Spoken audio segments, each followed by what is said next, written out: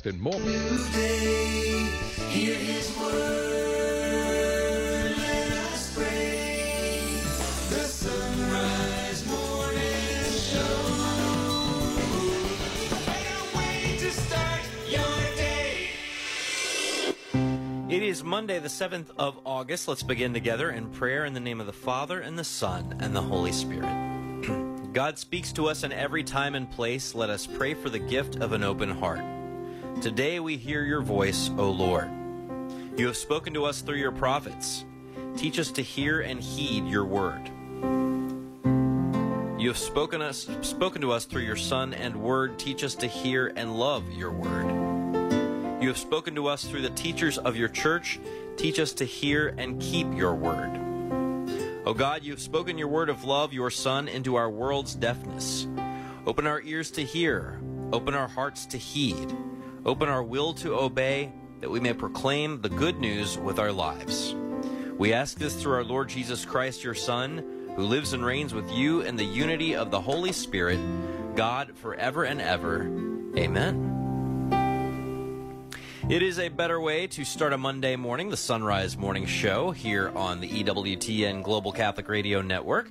I'm Matt Swaim. Anna Mitchell has news. Paul Lockman at the controls. And up this hour, we start as we start every week, which is with a look at This Week in Catholic History. And Kevin Schmeezing will be along with that. More thoughts on AI and the Catholic Church with Father Philip Loray from Humanity 2.0. Father John Gavin will look at what St. Augustine has to say about the Church as a pilgrim. And then Dr. Paul Thigpen will look at the great tradition of Catholic historical and theological reflection as it applies to aliens. Yes, aliens. Believe it or not, we are not the first generation of Catholics to reflect on this question. It goes way on back. Right now, though, it is 2 minutes past. Here's Anna Mitchell with news. Good morning. Pope Francis is back in Rome today after his nearly week-long pilgrimage to Lisbon for World Youth Day. Yesterday, during his Angelus address, he announced the next World Youth Day will take place in Seoul, South Korea. The Pope celebrated the World Youth Day closing Mass ahead of that Angelus address for the Feast of the Transfiguration. An estimated 1.5 million people attended the Mass at a riverside park in Lisbon. In his homily, the Holy Father called on the young people to shine, to listen, and to be unafraid. From Vatican Radio, Christopher Wells reports. También hoy nosotros necesitamos algo de luz. We too need light, the Pope said, a burst of light that is hope to face so much darkness that assails us in life. That light, he explained, is Jesus, because he is the light that does not go out, the light that shines even in the night. And we, in turn, the Pope continued, become luminous. We shine. When welcoming Jesus, we learn to love as he did. Pope Francis noted the words of God the Father to the apostles, commanding them to listen to his beloved Son. Está todo aquí. It's all here, the Pope said, all that is to be done in life. Listen to him. Listen to Jesus. Every secret is there. He explained that if someone is unsure about what God is saying to them, they can read the Gospels to hear what Jesus says and listen to what he says in their hearts. Jesus has words of eternal life for us. He reveals that God is the Father and he is love. Jesus teaches us the path to love. Finally, the Holy Father reminded his youthful listeners of the last words of Jesus to his disciples during the Transfiguration. Get up and do not be afraid. The Pope acknowledged the fears of young people who have great dreams but fear they might not come true, who may be tempted by pessimism or discouragement, or who feel that their efforts are in vain. But he nonetheless encouraged them, saying it is good for them to want to change the world, to fight for justice and peace. The world needs you, the Pope said, like the earth needs rain. And he invited each of them to repeat silently in their hearts, do not be afraid. I'm Christopher Wells. The Holy Father is back in Rome now. He paid his usual visit to the Basilica of St. Mary Major to pray before the icon of the Salus Populi Romani to give thanksgiving for his trip. Here in the United States, severe weather is in the forecast for parts of the Midwest and the Northeast throughout the day as we start the work week. The National Weather Service says there are increasing threats for thunderstorms and heavy rain as far south as Tennessee. States like Illinois, Indiana, Ohio, Missouri, and Kentucky faced a threat of damaging winds and large hail yesterday. Meantime, several tornadoes were reported on Saturday across Colorado, Iowa, Illinois, and Nebraska. Forecasters say the severe weather is making its way into the Northeast and Mid-Atlantic. A federal judge is giving former President Trump until the end of the day to respond to special counsel Jack Smith's motion for a protective order. Trey Thomas has more. Smith filed the motion Friday after Trump posted on Truth Social, "If you go after me, I'm coming after you." Trump pleaded not guilty Thursday to criminal charges connected to his alleged efforts to overturn the 2020 presidential election. Smith wrote in his filing that public posts by the former president about the case could have a harmful, chilling effect on witnesses. I'm Trey Thomas. And the reigning two-time defending champions have now been eliminated from the Women's World Cup. The U.S. was sent home following a penalty shootout loss to Sweden in Melbourne, Australia yesterday. Following a scoreless regulation, the U.S. was outscored 5-4 on penalty kicks. After three straight makes to begin the shootout, the U.S. missed three of its next four. The loss marks the worst finish ever for the Americans at the Women's World Cup. The previous worst finish was third place. Wait, their previous worst finish was only third? Yeah. Wow. I know, right? Man. Kind of crazy. I guess so. So, you know. I there are a lot of sports that people try and get me to pay attention to this time of year, but really it's just baseball for me. I know. I understand. And this was, Australia really threw me off, I have to admit. I'm usually a big women's any World Cup, men or women. I love watching international soccer, and the timing of these games, it was either like late at night or really early in the morning. And I didn't get to watch much of anything. If I wake up early in the morning and my family's not awake, I'm going to read or something. Exactly. I'm not turning on a soccer game. I'm totally with you. It's when I get my work done. There you go. Well, hope you're getting a little work done. And now that our radio show is on, you could focus on some of these things. We're glad that you're along with us. It is Monday, the 7th of August, 7 minutes past the hour. It is time to take a look at this week in Catholic history. Kevin Schmiesing here to do that with us each week, as he has done now for closing in on 2 decades. Kevin, good morning. Have I been around that long, Matt? Good morning. It feels like, as we're talking about this history, one of these dates is going to have to be Kevin Schmiesing joins the team of the Sunrise Morning Show. That could be down the road at some point. It could be down the road. But let's talk about the assassination of an Ecuadorian president. Yeah, we've got kind of a grim theme this week, assassination and murder, but ultimately edifying lives, so hopefully upbeat at the end of the day. Gabriel Garcia Moreno was born in Ecuador in 1821, the youngest of 8 children in a devout Catholic family. Ecuador, like most of Latin America, was largely Catholic, but there were also strong secular, or in the language of the day, liberal elements. Ecuador achieved its independence from Spain a few years after Garcia's birth.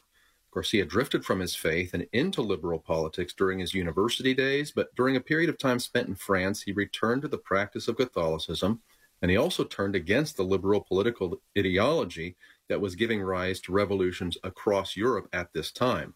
So he returned to Ecuador. He was elected senator, then president in 1861. He was elected again in 1869 after a few years out of office, and then re-elected in 1875, shortly before his death. He was both a conservative and a reformer politically. He fought political corruption and streamlined the government. At the same time, he sought to strengthen the cooperation between church and state. So, for example, he arranged for the consecration of the nation to the Sacred Heart of Jesus, and he signed a concordat with the Pope. Freemasons were active in Ecuador as part of the liberal political movement, and they were vocal opponents of Garcia. As you can imagine, they were enraged by his 1875 re-election, and he seems to have had some intelligence concerning the plots on his life. He alluded to this in a letter to Pope Pius IX, where he said, "I have more need than ever of the divine protection, so that I may live and die in defense of our holy religion and the beloved republic which I am called once more to rule." August 6th, 1875 was the Feast of the Transfiguration.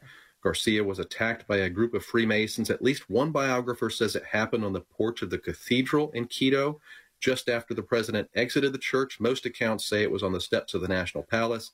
In any case, Gabriel Garcia Moreno died at the hands of assassins that day. His last words reportedly, "God does not die." August 6th, 1875. Pretty wild story. And we go from an assassination by Freemasons to an assassination, essentially, by the KKK. Tell us about this one. Yeah, exactly. Father James Coyle in Birmingham, Alabama, August 11th, 1921. Matt, I first came across this story back in 2011 when Oxford University Press published Sharon Davies' book, Rising Road, A True Tale of Love, Race, and Religion in America.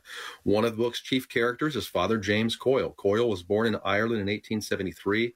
After ordination in Rome in 1896, he came to the U.S. to serve the Diocese of Mobile, Alabama. In 1904, he was appointed pastor of St. Paul's Church in Birmingham. In that capacity, he got to know a young couple who were planning to marry, Ruth Stevenson and Pedro Guzman. Pedro was a Catholic immigrant from Puerto Rico who some in the race-conscious community perceived to be black. Ruth was the daughter of a Methodist minister who was also a member of the Ku Klux Klan. You can see where this is going, all the hot-button conflicts of the early 20th century South. Ruth decided to convert to Catholicism, and Father Coyle received her into the church. He also agreed to marry the couple a few months later. This was all done secretly because Ruth knew that her father was violently opposed to both steps. But Pastor Stevenson did get wind of it a few hours after the private marriage, early in the evening on August 11th, this week in 1921, in broad daylight with multiple witnesses. Stevenson approached Father Coyle, who was sitting on the porch of the rectory, and fatally shot him. The defense attorneys, among whom was future Supreme Court Justice Hugo Black, successfully argued for a not guilty verdict on the grounds of temporary insanity. One juror refused to vote for conviction, and Stevenson went free. It was a signal of anti-Catholic and anti-black sentiment in Alabama, but some argue that this case began to turn the tide as the blatant miscarriage of justice turned public opinion against the Klan and its sympathizers.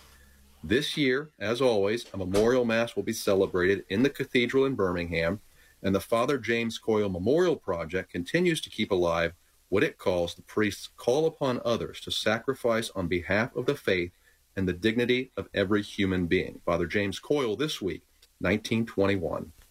Yeah, shooting a Catholic priest in cold blood on the rectory porch is not exactly an act of heroism, even for people who are upset at that kind of affront to their perceived values. But my goodness, what a story. What a couple of stories this week in Catholic history. Kevin Schmeezing, we've got you.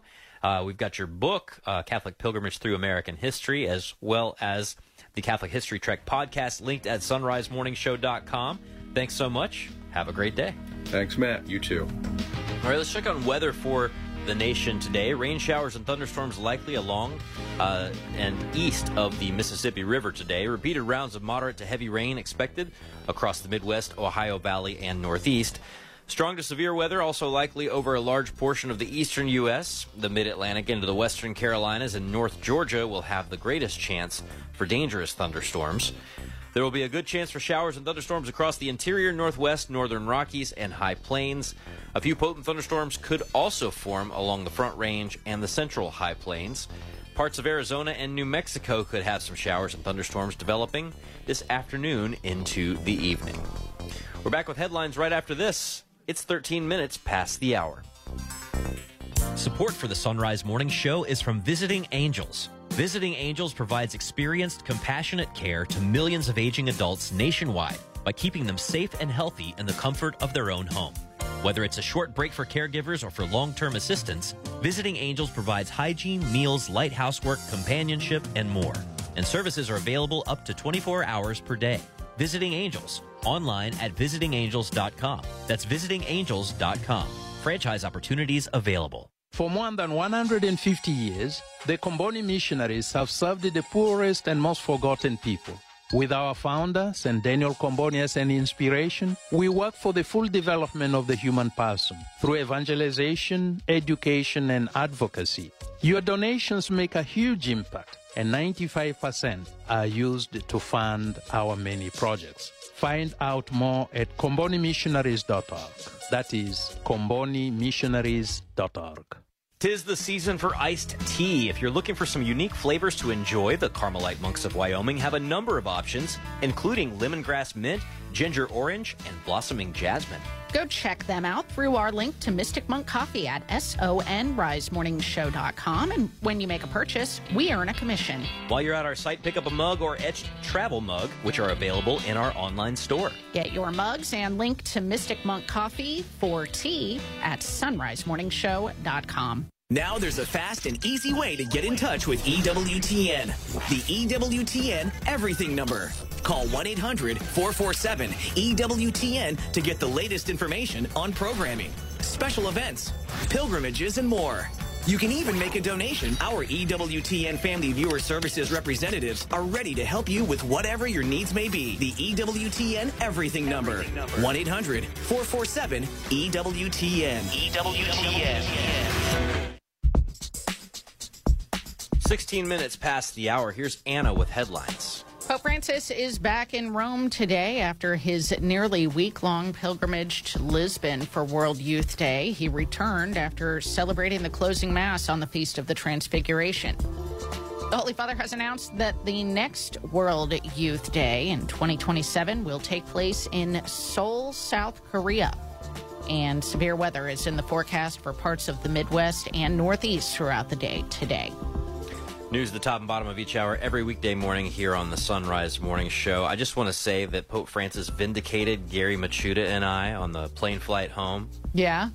There were some questions about various ideologies swirling around and what he thought about some of these things. And he said, this is not an ecclesial way of talking about it. This is Gnosticism. Yes. And I was like, that's what Gary and I were saying. Actually, he must be listening to the Sunrise Morning Show. Gary Machuda. Wow. But no, the idea maybe he of read Gnosticism, Revolt Against Reality. Maybe he was reading Gary's book. The idea being that when we couch all kinds of things in human beings and their drives and trying to re-identify and repurpose male and female based on spiritual perceptions of ourselves rather than bodily realities of ourselves. Mm-hmm. At any rate, only about, I think, a tenth of the people he was talking to understood it, and probably like a tenth of a percent of the internet understood it. But I just want to say that this is what Gary and I were talking about. Yeah. That's all I'm going to say. Well, congratulations. Well done. It must feel good when you know. It's nice when the Pope is, listens to me. Yeah, when the Pope is listening. I'm just kidding. I myself was listening to the early church, so imagine and a little that. bit of Gary Machuda. Imagine that.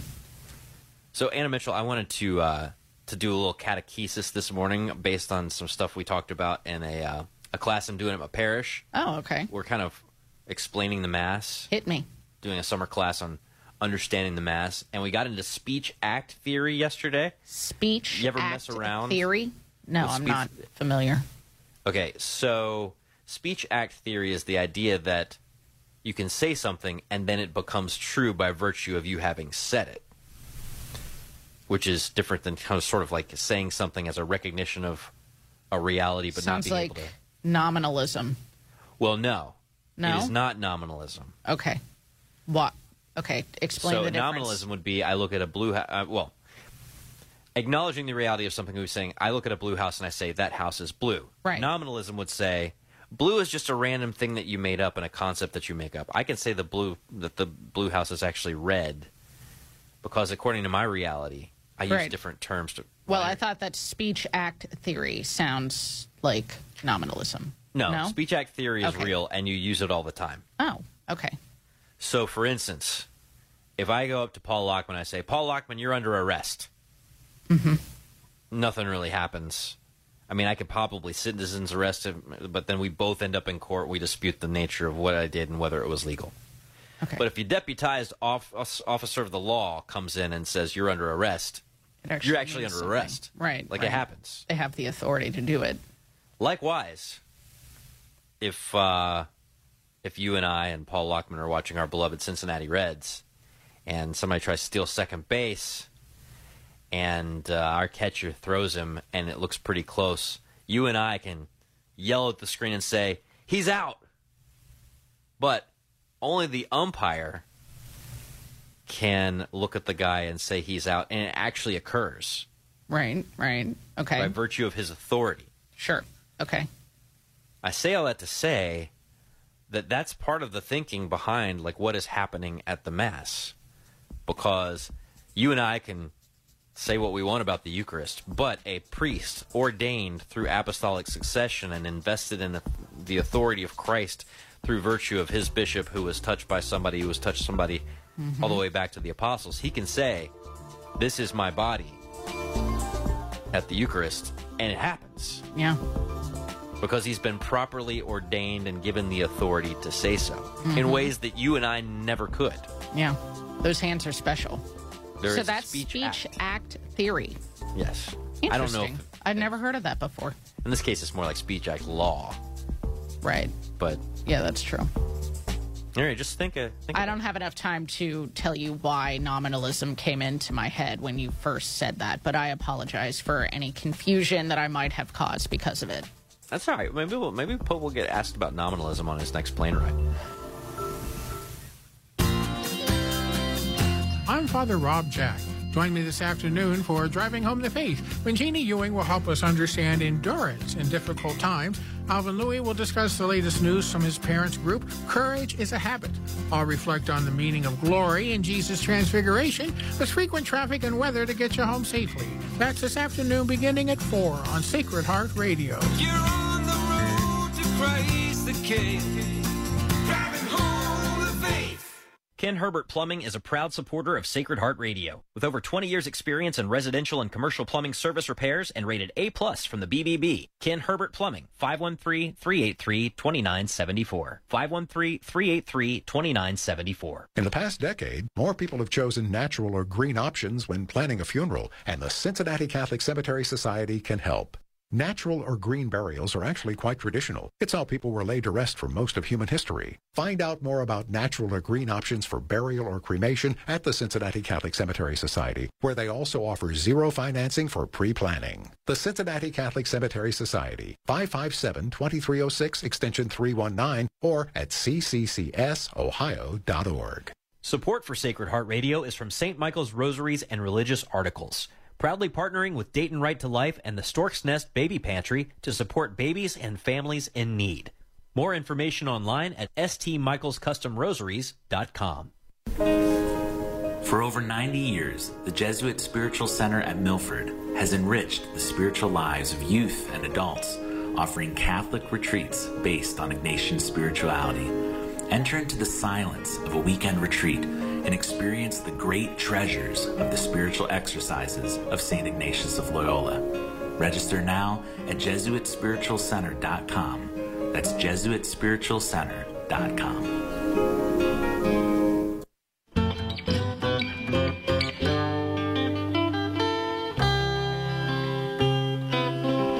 The Sunrise Morning Show continues. We are glad that you're with us here on this Monday, the 7th of August. Man, August is flying by. But we're glad that you're making your August line up with our August and our discussions that we're trying to have here to wake you up in the morning. Father Philip Luray now joins us, and he is with Humanity 2.0. He joins us from Rome. Good morning, Father. How are you? Good morning, Matt. Doing great. So we talk all the time on this radio show about the family as the basic unit of civilization, the domestic church, all these kinds of things, and lament, declining population rates in the developing world. But now there's a new AI app that is allowing people to see what their potential children could look like. And there are, I guess you could say, good and bad things about this. So if you could, share a little bit about it. This new app is a application of an AI which has been used in Facebook for a couple of years now to keep dead people alive, in the sense it will take all of their digital information and then it will extrapolate that through the AI and enable you to converse with a person who has passed away. It's also, I think, at the base of deep fakes. Deep fakes are videos which are completely unreal, but they look and they hear as if it was the real person.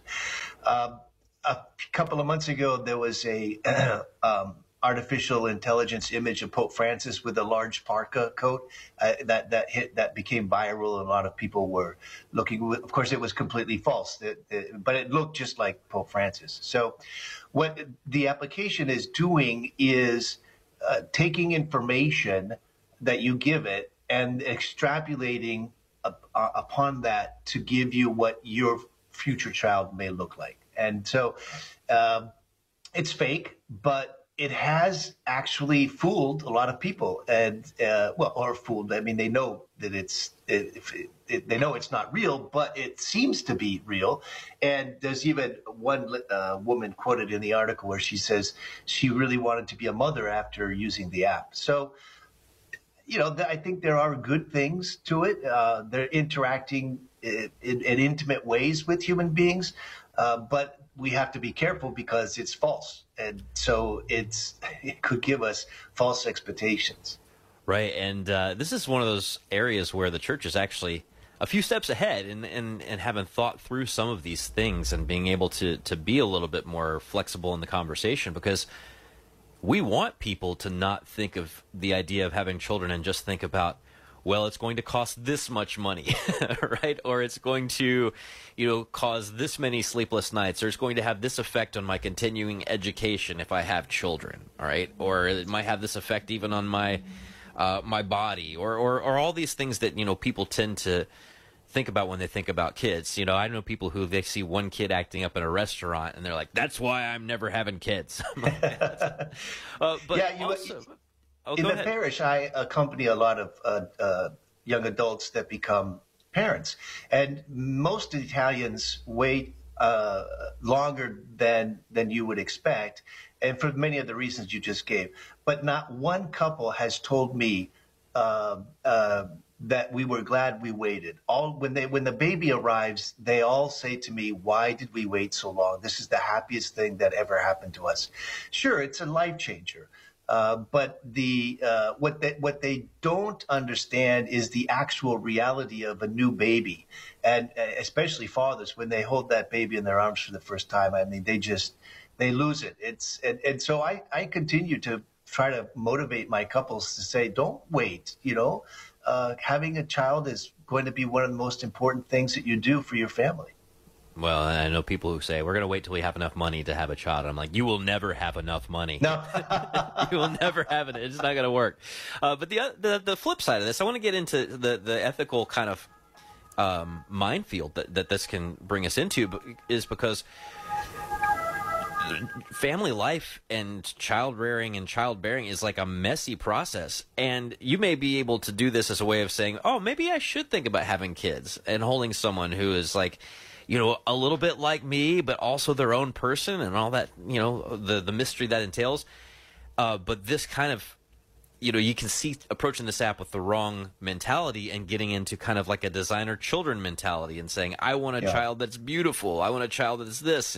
And we know how often in the developing world, especially, or I'm sorry, in the kind of first world, as it were, people will, go and seek abortions for like the tiniest imperfections, that show up on an ultrasound. And so there's a real danger here as well, right? Yeah, but again, Matt, you know me. I don't blame the technology. I think there are other issues at heart. But we've been struggling with the concept of designer babies for a long time, since the advent of IVF, right? And so we have, and Cardinal Ratzinger wrote that great, I don't know what to call it, a magisterium document called Donum Vitae in 1990, where he talks about a lot of these technologies. And that's still, even though it's 30 years ago, it's still a valid document today in terms of the theology behind it. So we have to accept the children that God gives us, And I think that as the technology gets better, there is going to be the temptation of designing exactly how we want our children. But we need to have faith in God and in nature, so to speak, and accept the gifts that He gives us. Yeah, that's a great check on not blaming the technology. You can go to a street artist and have him look at you and your spouse and, caricature a baby for you without any robots involved whatsoever, right? Right. Great stuff, Father Philip Larray. Thank you so much. Have a wonderful day. Okay. Goodbye, Matt. 1:30. Here's Anna with news. Good morning. Pope Francis is back in Rome today after his nearly week-long pilgrimage to Lisbon, Portugal for World Youth Day. The Holy Father celebrated the World Youth Day closing Mass in Lisbon on the Feast of the Transfiguration. An estimated 1.5 million people were in attendance. As he reflected on the Transfiguration in his homily, the Holy Father called on young people to shine, to listen, and to be unafraid. During his Angelus address before leaving Lisbon, the Holy Father announced the location of the next international gathering for World Youth Day. From Vatican Radio, Eduardo Garibaldi reports. Tendrá lugar en Asia. Será en Corea del Sur, en Seúl. Moving from the western edge of Europe to the Far East, Pope Francis highlighted an expression, thank you, or rather, obrigado. Gratitude, therefore, was the core value of the Pope's Angelus message after the Holy Mass concluding World Youth Day in Lisbon. Que obrigado no solo expresa la gratitud. That obrigado not only conveys a sense of gratitude for what we have received, but also the desire to give in return, the Holy Father explained, highlighting how much each pilgrim has received in this grace-filled event. Now, as we return home, the Lord makes us in turn feel the need to share and to give, to bear witness joyfully and eagerly to the good that God has poured into our hearts. He also dedicated a reflection to all those who were not able to attend the event because of wars, expressing his great sorrow for the beloved Ukraine and sharing his dream of young people praying for peace, living in peace and building a peaceful future. Before concluding his address, Pope Francis invited young people from all over the world in Rome for the Jubilee and announced Seoul, South Korea, as the next World Youth Day site. The event will take place in 2027. The final obrigado, the greatest one, was to the Lord Jesus and to the Blessed Mary, our Mother. They have been here with us, and they are always with us, Pope Francis concluded, never losing sight of our lives, and they love us like no one else. Obrigado a ti, Señor Jesús. Obrigado a ti, María, Madre Nuestra. I am Eduardo Garibaldi. On Saturday, Pope Francis made a pilgrimage within his pilgrimage as he visited the shrine at Fatima to pray with the sick. On his flight back to Rome, the Holy Father told reporters, quote, I prayed to Our Lady, and I prayed for peace. I did not advertise this, but I prayed, and we must continually repeat this prayer for peace. She made this request during the First World War, and this time I appealed to Our Lady, and I prayed. I did not advertise, end quote. The Holy Father is back in Rome now. He paid his usual visit to the Basilica of St. Mary Major to pray before the icon of the Salus Populi Romani to give thanks for his trip. In the United States, severe weather is in the forecast for parts of the Midwest and Northeast throughout the day today. The National Weather Service says there are increasing threats for thunderstorms and heavy rain as far south as Tennessee. Meantime, several tornadoes were reported on Saturday across Colorado, Iowa, Illinois, and Nebraska. Forecasters say the severe weather is making its way into the Northeast and Mid-Atlantic. An attorney for former President Trump is expecting an indictment from a Georgia district attorney within the next few weeks. Mark Mayfield reports. Speaking on Fox News Sunday Morning Futures, Alina Habba accused Fulton County DA Fani Willis of wanting to have her moment. Habba says Willis is getting on the bandwagon with who she called the rest of the corrupt district attorneys and attorneys general who have indicted the former president. Trump is being investigated for his role in allegedly trying to overturn Georgia's results in the 2020 presidential election. I'm Mark Mayfield. The last former Minneapolis police officer charged in connection with George Floyd's 2020 murder will be sentenced today. Tu Teo will be in court today to find out his punishment after he was convicted of aiding and abetting manslaughter. He is the fourth of the officers charged and is already in prison on a 3.5-year sentence for deprivation of civil rights. It's 35 past the hour.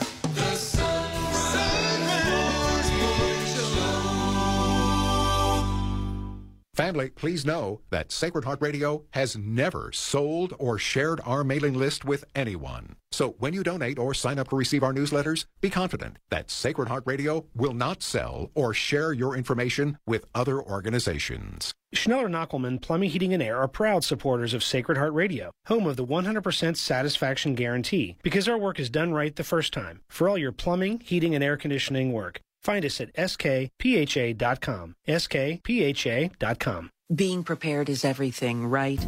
Does your family know your wishes for your final resting place? Gate of Heaven Cemetery, Archdiocese of Cincinnati's pre-planning family services advisors will assist you and your family with your advanced planning by helping you make decisions calmly and with a clear mind. Attend an upcoming pre-planning seminar at Gate of Heaven Cemetery so you can rest with peace of mind. 513-489-0300. 513-489-0300. It's 24 minutes before the hour on this Monday, August the 7th. Your forecast is brought to you on Sacred Heart Catholic Radio by Schneller Knockelman Plumbing, Heating, and Air, online at skpha.com. Looks like it's going to be kind of stormy today. Right now, temperatures in the upper 60s as you're heading out the door. For Cincinnati, scattered showers and storms, strongest storms to the east today with a high of 80 degrees. Partly cloudy tonight with an overnight low of 63. Partly to mostly sunny tomorrow and a high of 83 degrees. For the Miami Valley-Dayton area, mostly cloudy skies with scattered showers and thunderstorms likely, a high of 78 today. Lingering shower or storm this evening, then cloudy tonight with an overnight low of 62. Partly to mostly sunny tomorrow and a high of 82 degrees. This is Sacred Heart Catholic Radio.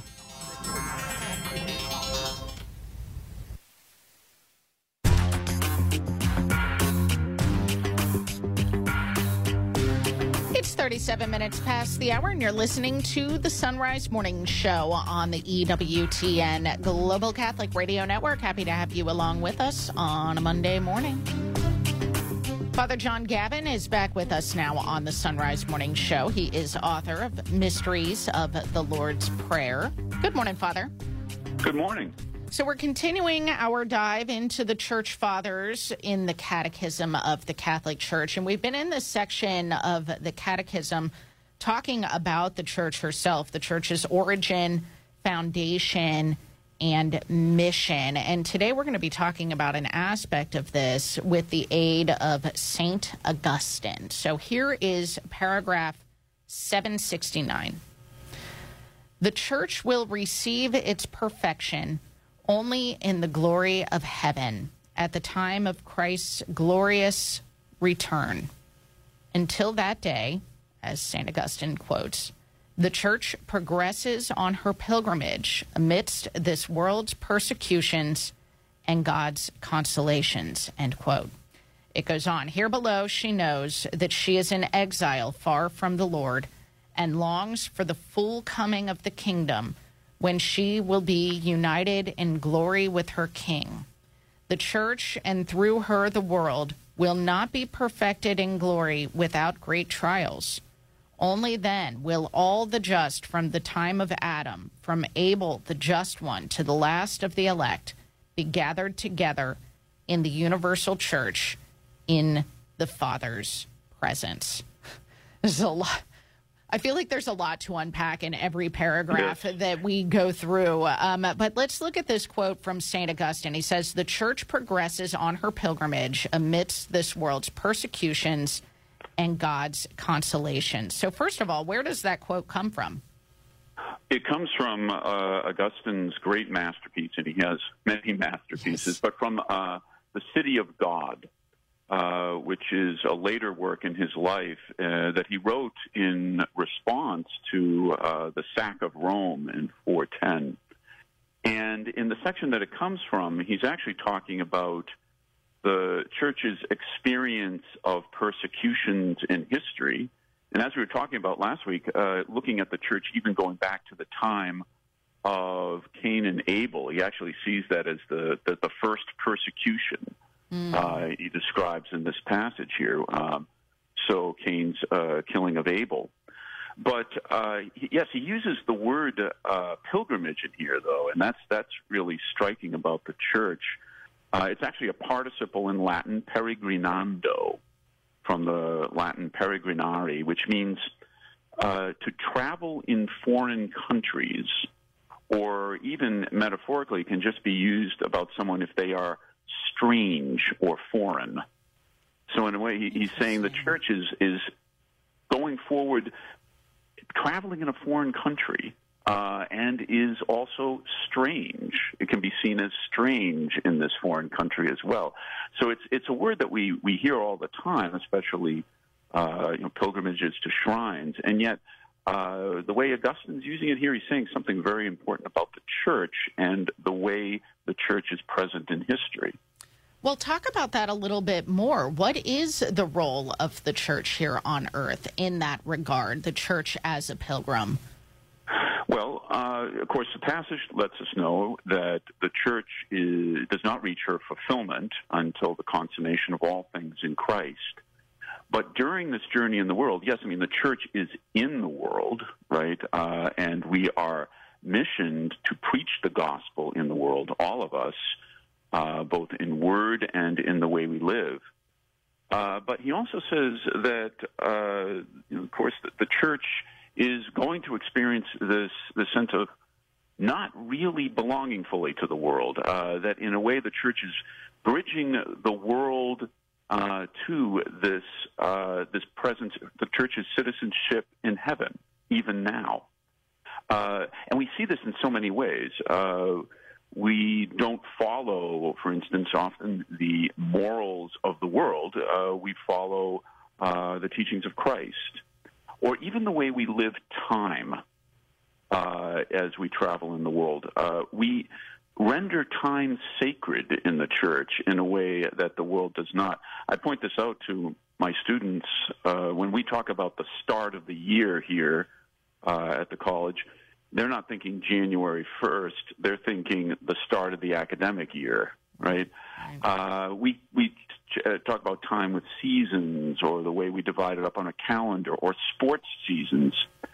But for the church, it's the rhythm of salvation history, right? We pass through ordinary time and Advent and Christmas and so. And this is something that we bring to the world on pilgrimage as strangers. We change the rhythm of time in the way we follow Christ. I mean, those are some examples of the church's mission to bring Christ to the world. And can you talk about this link between pilgrimage and exile in regards to the church? Sure. That's another sense of this pilgrimage, right? I mean, we are traveling in a foreign land, and I think sometimes we have to be very conscious of the fact that we are not to adapt ourselves fully to the rhythm of the world, but to be conscious of the fact that in a way we are in exile. That is, until the church comes to her consummation in Christ at the end of the age, as Augustine says. In a way, we are not fully present where we should be, right? I mean, we are citizens of heaven now in our baptism, and yet there's still a fulfillment to come, and we should always be conscious of that, or we could just fall into the patterns of the world and forget who we are. Well, and how many of us, individually speaking, fall into the patterns of this world, and that, as we learn from St. Paul, harms the entire church, right? Just as we celebrate all of the successes as one body, we also experience the pain as one body. And so I guess we shouldn't really be surprised whenever we experience those pains, right, Father? Because we are, as it says in this beginning sentence, the church will receive its perfection only in the glory of heaven. So we're going to see a lot of imperfections throughout this pilgrimage. Absolutely. And we have to be conscious of that and helping one another along the way in the communion of saints, recognizing my own need to to bring my sins to Christ for that healing, but also to help bear others along the way as well, that we're on this pilgrimage together. And St. Augustine is a great example of that, is he not? Absolutely. I mean, he shows that in his Confessions, I mean, really, he's glorifying God with the gifts that he has received in his life. But he says also he wants us to make the same journey that he has been making and to discover the joy and the mercy of God as he did. Yeah, and as you were saying, the city of God, talking about the sack of Rome, are written as he's watching the Roman Empire kind of fall apart here, and so he's seeing these persecutions, but it also talks about God's consolations. I'm wondering what sort of consolations there are in times like that. Well, I mean, first and foremost, there's always a continuing healing presence of Christ in the sacraments, right?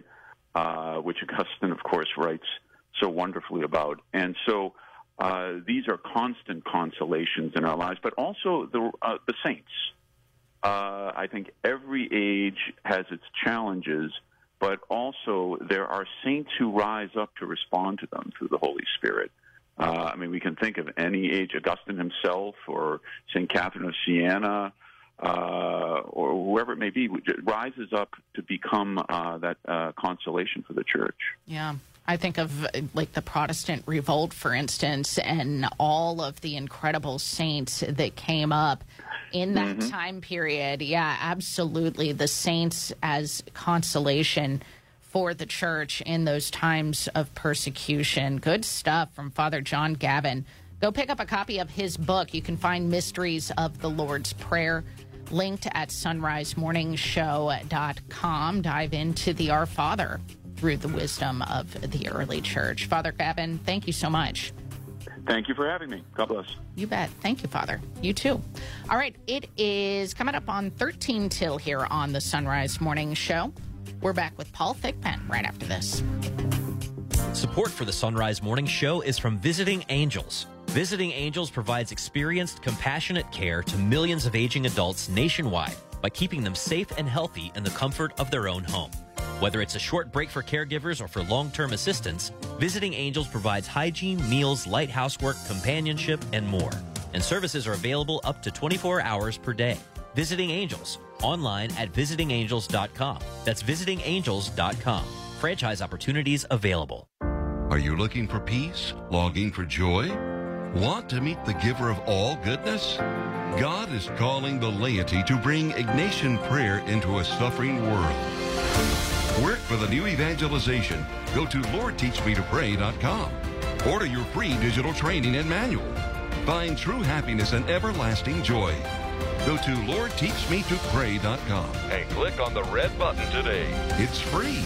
Approved by the USCCB. Do you use a single brew coffee maker at your home or in your workplace? The Carmelite Monks of Wyoming have single-use coffee pods especially for you. Go to the Mystic Monk Coffee site through our site, sunrisemorningshow.com, to browse the Monk Shot options. When you check out, we'll earn a commission. And why not brew it straight into a Sunrise Morning Show mug or travel mug? You can find those in our online store. Buy a mug and link for some Monk Shots for your Keurig at sonrisemorningshow.com. The wisdom of Mother Angelica. You know, I have never seen women who want to be equal absolutely degrading themselves. And yet the media degrades your nature, your beauty as a woman, your goodness. Let us pray. At some point, our dear Lord touches their hearts. For more information on Mother Angelica, visit Religious Catalog at EWTNRC.com. Do you trust your spouse? You can share today on Take Two with Jerry and Debbie on most of these EWTN stations. And now back to the Sunrise Morning Show.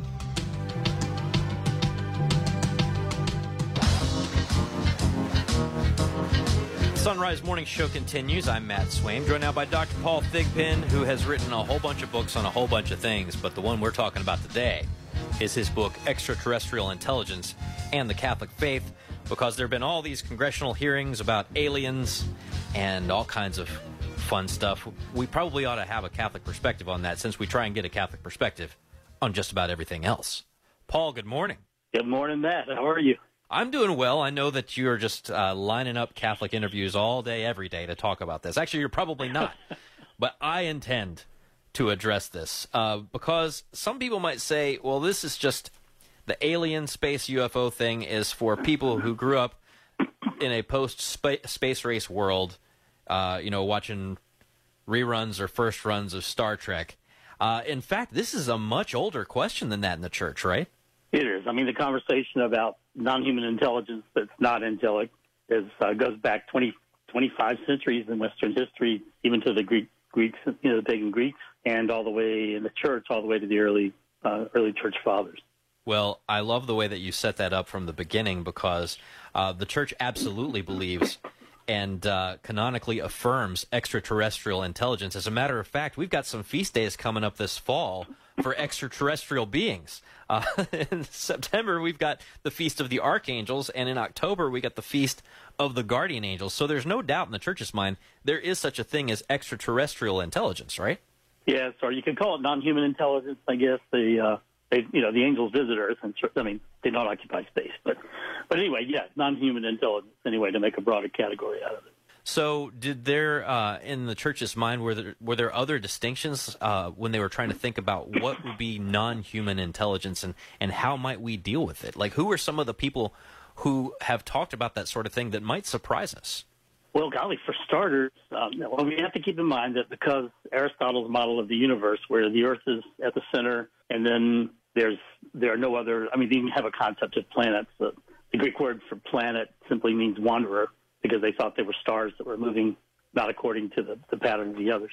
So they didn't even have a notion that you could have beyond the moon a rocky body actually have inhabitants. So keeping that in mind, but they did discuss the notion of other entire second universes altogether that might have been inhabited.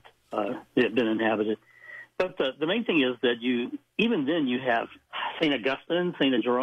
Jerome believed that there were non-human intelligences on Earth. If you can imagine, they both, and we have these documents, and for St. Augustine, it's in the City of God, that they thought the mythological creatures, some of the mythological creatures of the Greeks were actually real things, that they weren't angels, they weren't humans, they were something else. And so right there, that's not the same thing as extraterrestrial, but it does mean that starting early on, some of the great minds of the faith said, sure, there can be other intelligent beings that aren't angels and aren't human. I think it's so important that you mention that for a few different reasons. One of which is that, you see a bunch of different kind of takes on what it might mean to discover extraterrestrial intelligence, and specifically in our context, life on other planets, and what that might be like, who they might be, because you come from a Pentecostal world.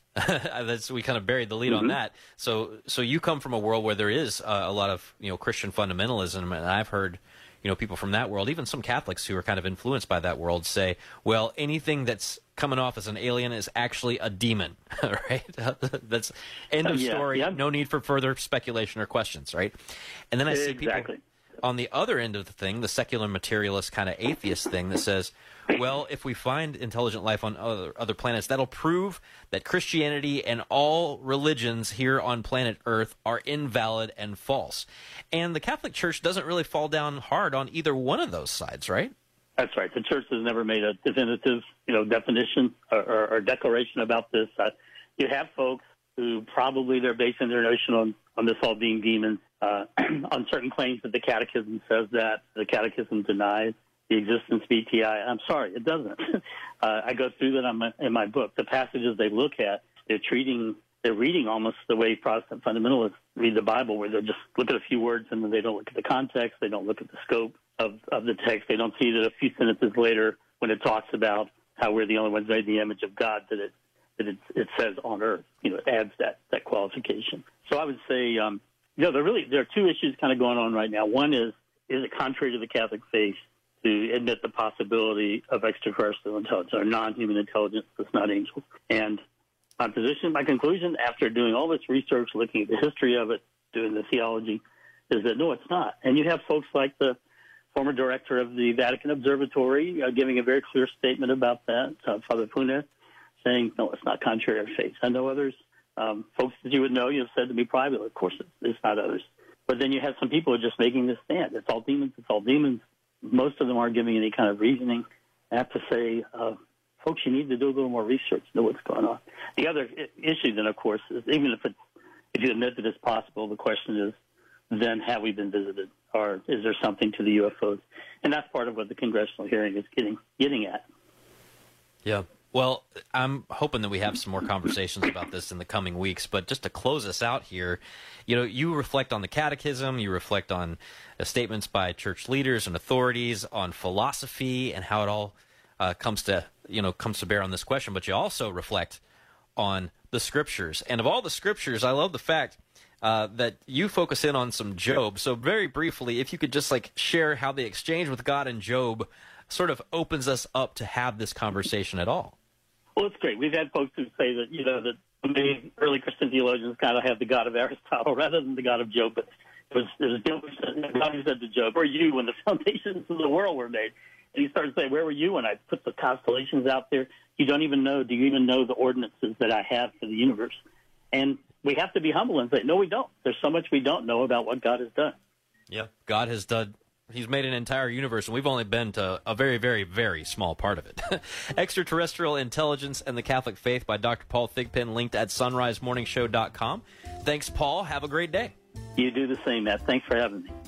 Yeah, I think we're going to try and get Paul on for a couple more conversations because he goes rather in-depth on this question of the implications of thinking about extraterrestrial intelligence that is not angels, as he clarifies, right? Because the angels are from beyond planet Earth, and they certainly are intelligent beings. But again, you can find Paul Thigpen, almost said Paul Lachman's. Paul Lachman didn't have a book yet. Paul Thigpen's book on extraterrestrial intelligence and the Catholic Church, linked at sunrisemorningshow.com.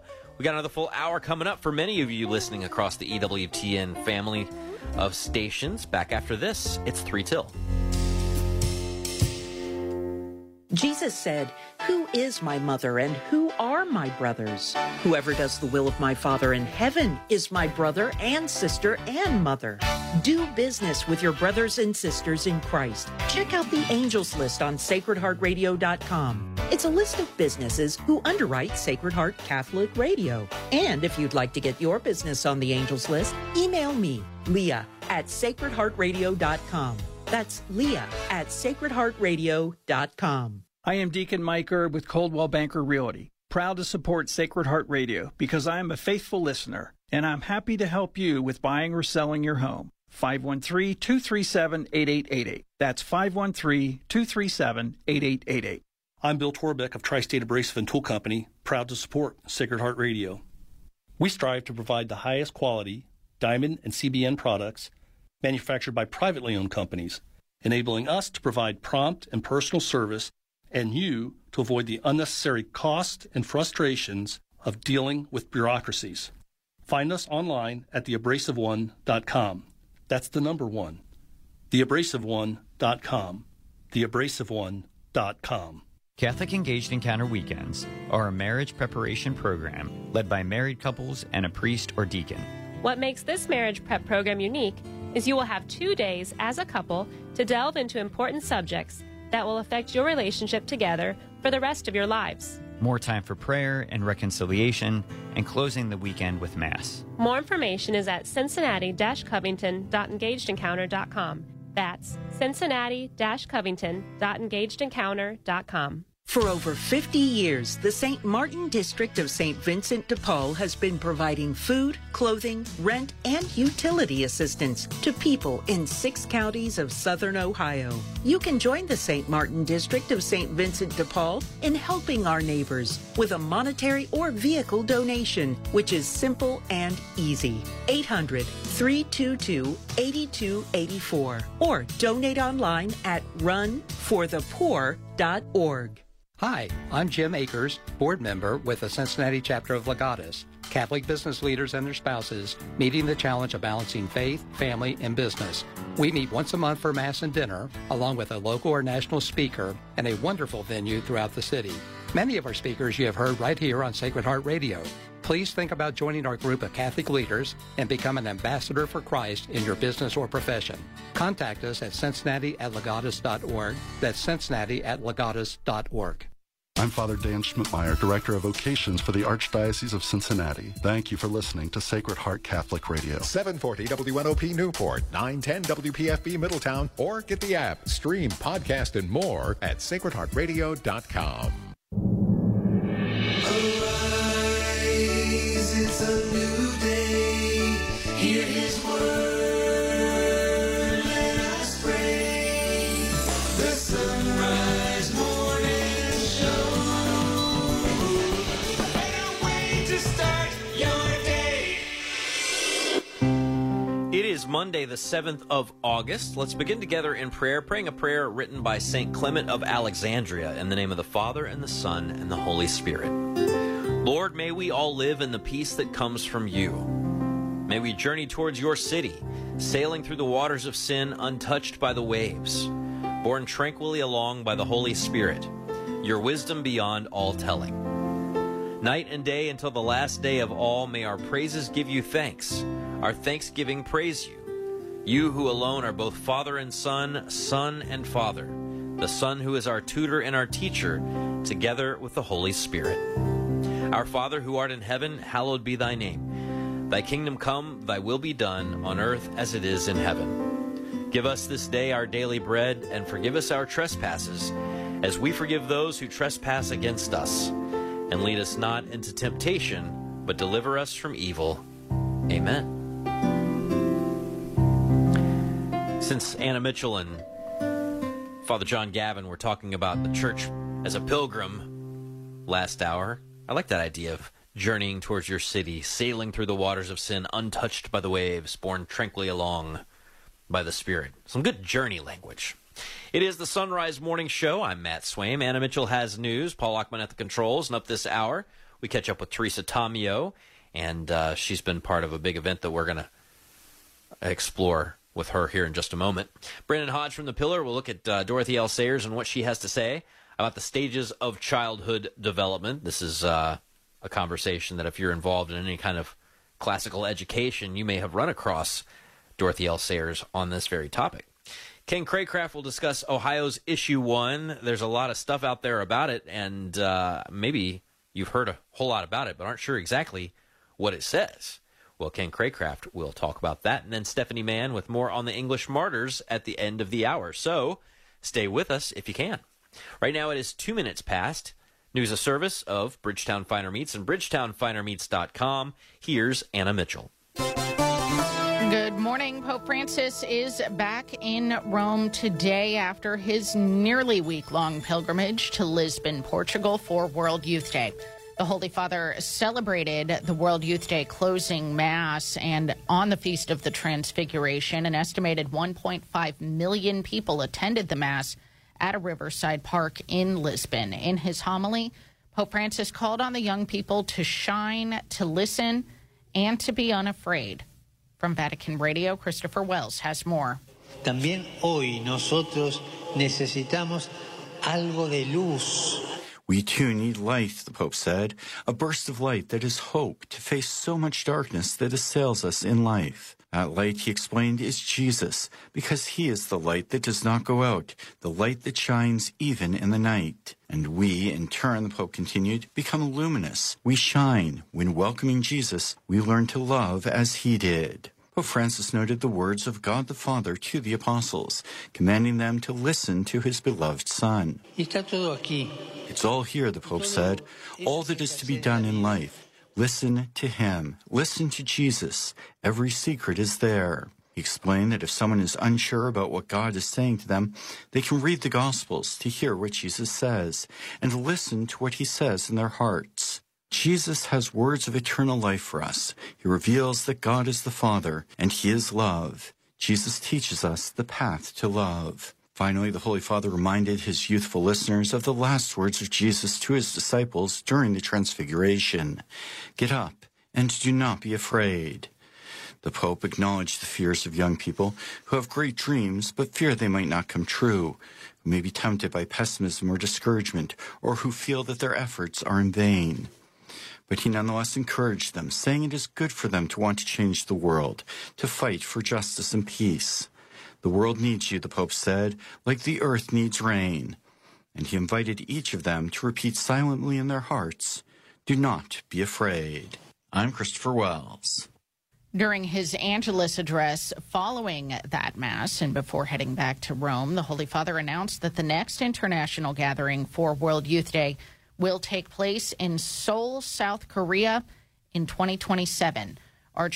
Archbishop Peter Chung-Soon-Taek of Seoul was in Lisbon for the announcement and told Vatican News that he was very joyful over this news. He said this will be an occasion to taste Korean culture and feel unity in Christ. Meanwhile, Pope Francis is now back in Rome. He paid his usual visit to the Basilica of St. Mary Major to pray before the icon of the Salus Populi Romani to give thanks for this trip to Lisbon. In the United States, severe weather is in the forecast for parts of the Midwest and Northeast throughout the day. The National Weather Service says there are increasing threats for thunderstorms and heavy rain as far south as Tennessee. States like Illinois, Indiana, Ohio, Missouri, and Kentucky faced threats of damaging winds and large hail. Meantime, several tornadoes were reported on Saturday across Colorado, Iowa, Illinois, and Nebraska. Forecasters say the severe weather is making its way into the Northeast and Mid-Atlantic. A federal judge is giving former President Trump until the end of the day to respond to special counsel Jack Smith's motion for a protective order. Trey Thomas has more. Smith filed the motion Friday after Trump posted on Truth Social, "If you go after me, I'm coming after you." Trump pleaded not guilty Thursday to criminal charges connected to his alleged efforts to overturn the 2020 presidential election. Smith wrote in his filing that public posts by the former president about the case could have a harmful, chilling effect on witnesses. I'm Trey Thomas. The reigning two-time defending champions have been eliminated from the Women's World Cup. The U.S. was sent home following a penalty shootout loss to Sweden in Melbourne, Australia yesterday. Following a scoreless regulation, the U.S. was outscored 5-4 on penalty kicks. And Barbie is now a member of the $1 Billion Club. The movie, that is. Warner Brothers says Greta Gerwig's movie, based on the iconic doll, has earned more than $1 billion at the global box office, making it the first film solely directed by a woman to ever cross that mark. Since it debuted last month, Barbie has brought in more than $450 million in North American ticket sales. It just spent its third weekend in a row at number one in the U.S. and Canada. All right, well, I still need to see it. I don't know. I'm determined to see it after my conversation with Deacon Stephen Gray Donison. Well, I appreciate Deacon Stephen's take on it as a, middle-aged dude. The person whose takes that I've been following is Amy Wellborn, because Amy Wellborn is got her sort of post-12th wave feminist critique on things from a Catholic theology of the body perspective. Well, I just read whenever there's a weird cultural issue involving feminism, rather than me trying to come up with what I think and trying to interpret what the church teaches, I just go to Amy Wellborn because she's broken it down very nicely. Dude, well, I have refrained from having Amy Wellborn on to talk about Barbie because I want to see it before I talk to her about it. So Wait. You're saying that as a person involved in the media, you want to actually think about and reflect on something before acting like you already know what it's about? Yeah. Believe it or not. That seems revolutionary. Believe it or not, I like to be informed about the things that I talk about. Shockingly. Yeah, but wouldn't you rather just be the kind of person that has a hot take and that's got listeners, gets hot takes out there, throws the bomb out there regardless of what it's actually about. I just assume what it's about and, it's not about editorialize based on it. Yeah, but will that get clicks? No, that's not my thing. Will that get clicks? I'm sorry, Matt. I'm not about clicks. Well, we are trying to uphold virtue. Clicks and with truth. a CK or clicks with a QU. There's a lot of overlap in those two terms. I know, right? You're not kidding. Echo chambers. The Sunrise Morning Show continues, and Teresa Tomeo now joining us from EWTN and Ave Maria Radio's Catholic Connection. She's also joining us from a big party, as I understand it, where people are trying to build one another up and edify each other and come away a little bit stronger in their relationships. Teresa, good morning. Hey, good morning. We're live from the beautiful Grand Hotel on Mackinac Island. It's just so pretty here, and 400-plus people, Matt and Annie, from around the country, and our star of the show, Jesus first, of course, and the Mass, but then Father Michael Schmitz. So he, of course, celebrated Mass for us last night, gave a great talk afterwards, and he's going to be meeting with people. He had a private dinner with some folks who wanted to support his ministry at Duluth for the youth there. And he's going to be doing a putt-putt event this afternoon with some folks for, photo op and signing, and then he celebrates Mass again, and another talk tonight. So, wow, what a great event, and to be able to get so inspired by Father Michael Schmitz. And I have to run in a few minutes down to the main theater because we're doing Catholic Connection Live this morning from the Grand Hotel. So you'll hear all kinds of fun interviews. The sights and the sounds of the Grand Hotel in Mackinac Island. I want the sights and sounds of you and Deacon Dom going up against Father Mike Schmitz in putt-putt. That's what I want the sights and sounds of. Well, putt-putt I can handle, and Dom's a pretty good golfer. I think I've golfed the real golf once in my life, and Dominic said we can't golf together because we'd be headed right to divorce court, so we kind of stay away from that as a married couple. Putt-putt, though, I'm pretty good at, but I wanted to let all his wonderful fans and followers go in front of me. So I don't even know if I could chance. I mean, there's so many people that want to meet with him. It's such a beautiful thing to see how he takes so much time, especially with the young people. After Mass, they gathered all the young people, a lot of beautiful families here, to take a picture with Father Mike. And you think about Jesus, right? Let the children come to me. And you think about the importance of relationship, about these young people having this impression of this priest who took the time with them to meet them, shake their hands, take a photo, meet their parents. That kind of stuff creates a lot of memories. In addition to the bonding that goes on, they have a tradition here at the Grand that every night after dinner in their beautiful, beautiful dining hall that overlooks, of course, the Straits of Mackinac, they have wonderful young musicians that they bring together, and they have live music. And it's so great to see all the young people out on the dance floor, and then the girls dancing with their dads, and the boys dancing with their moms, and everybody getting out there. Of course, I led the hustle last night. I'm just saying. I got out there and led everybody in the dance, so it was a lot of fun. But it's just very uplifting, and I think with all the bad news we hear in the world, coming together to have this kind of joy, it just makes such a difference when you leave here. You just feel so uplifted. Well, that is pretty cool. On a number of levels, the dance floor thing, Teresa, you just reminded me, I don't know why I thought about this when you said this. I think maybe your reference to the hustle, but I was at a wedding once where the bride gave the DJ a list and said, under no circumstances are you to play any of these songs at my reception. And I think it was like the Cupid Shuffle and the Cha-Cha Slide and whatever. DJ thought it was the playlist. It was bad. It was bad, Teresa. Oh, my gosh. I like the Cupid Shuffle. I guess I'm just old. I just like to dance and get out there and have fun. I don't know. I like all really those get out there to some ABBA and Dancing Queen myself, but I don't know. Yeah. Actually, I like don't get ABBA. on the floor. I just sit on the against the. I grew up Protestant. I sit on the wall with my arms folded and judge the rest of you all. Oh, okay. It's not all my right. blood. Yeah. So if you could then, since we couldn't be there, give me one good takeaway, one nugget that you've gotten from well, this week. I'd have to say the takeaway from Father's homily yesterday, reminding us about how loved we are and talking about how Jesus wants to transform and transfigure us, obviously, yesterday for Mass, celebrating the Feast of the Transfiguration, but that we all feel, and he talked about men and women, how women that we're not enough, we're not thin enough, we're not pretty, we need to be thinner, we need to be prettier, and how men never feel confident, how the world and who makes men feel like they're not competent enough, and that God loves you just the way you are, and he loves you, and he says you are worth it.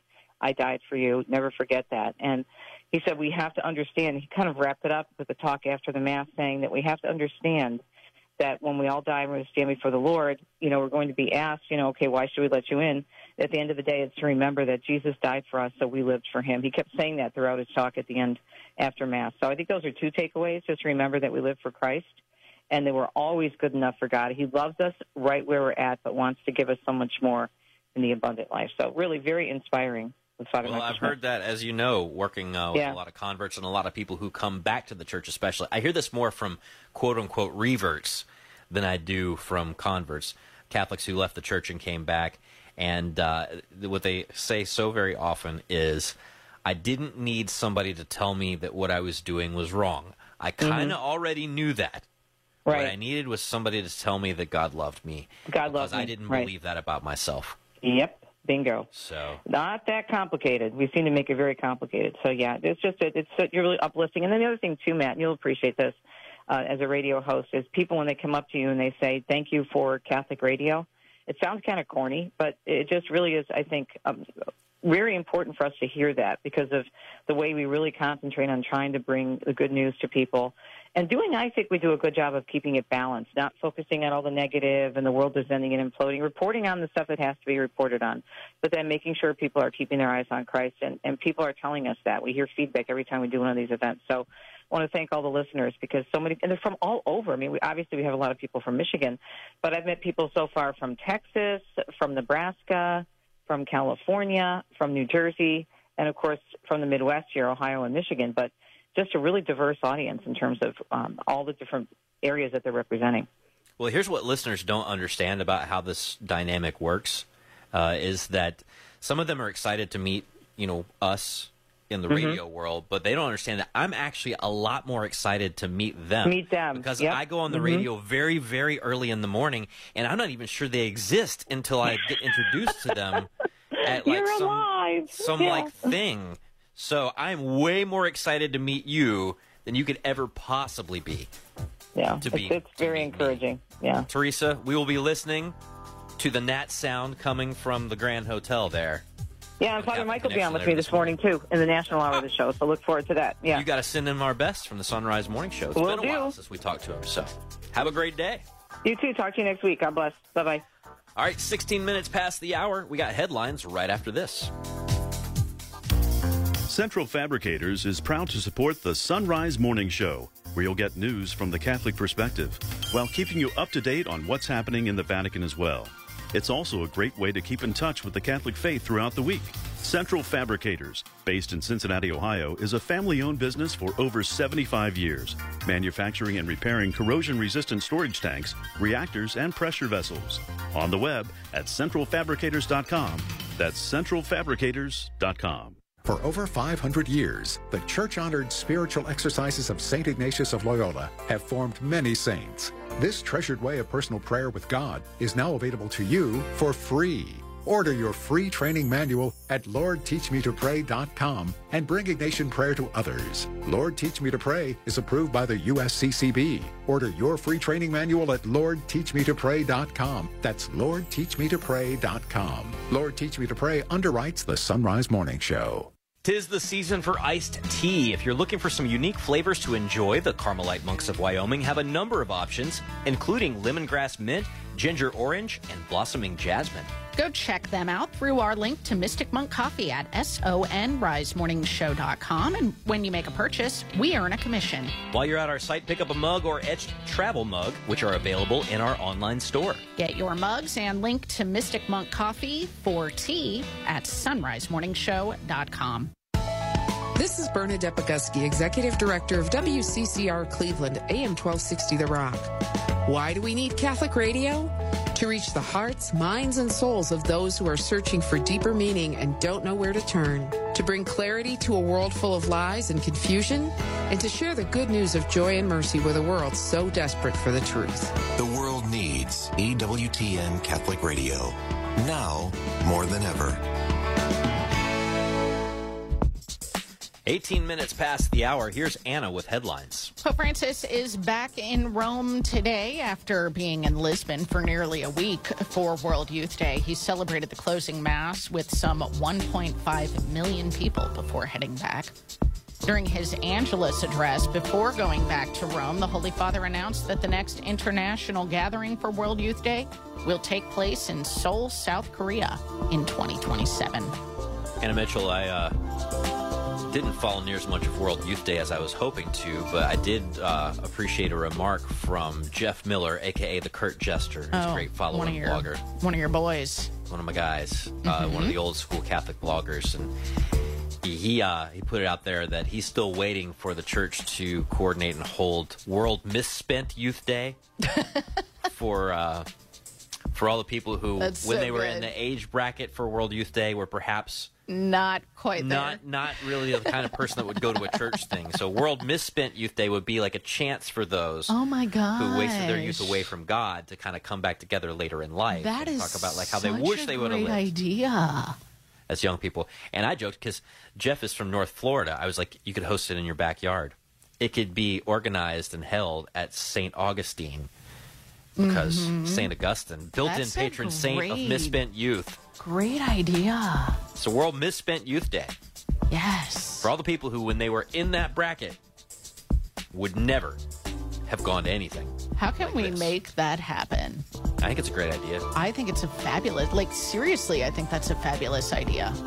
And, the first people I would invite are all the people who call us at Catholic Radio and say, you know what, I went to 12 years of Catholic school and then, went to college and young adulthood and was away from the church for the whole, and then I came back later on. That's your demo. Yeah. That's your demo. All those people who could have gone to World Youth Day. We got to talk to folks at EWTN down at the mothership. There's probably some misspent youths. See if we can misspent youths down get there. that going. Tom Price. I know you're listening right now. Let's make it happen. It's 21 past. So you just got home from a restful summer vacation, and you hear that Sacred Heart Radio has a summer deficit. And because of what you just spent, you're not sure if you can help.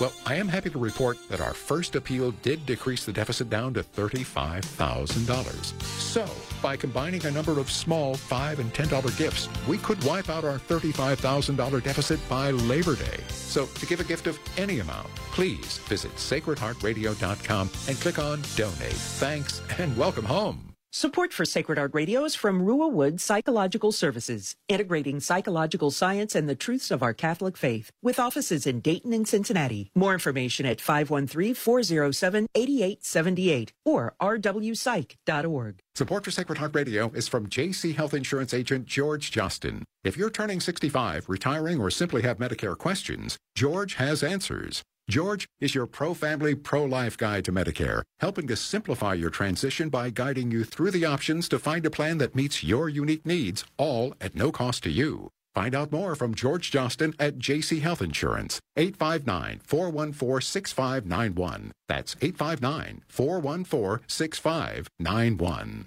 Support for Sacred Heart Radio is from Stegman Landscape. Serving the tri-state since 1979, Stegman Landscape can create a picture-perfect landscape all year long. From design, installation, and maintenance to retaining walls, patios, and outdoor fireplaces to enjoy any season. Stegman Landscape can do it all. Stegman Landscape, making the world more beautiful 1 yard at a time. 859-781-1562 and online at stegmanlandscape.com. Support for Sacred Heart Radio is from Sunset Janitorial Supply, a Catholic family business supplying the tri-state cleaning industry with commercial cleaning supplies, personal hygiene, equipment, and even machine repair. Free delivery to your business. More information at sunsetjanitorialsupply.com.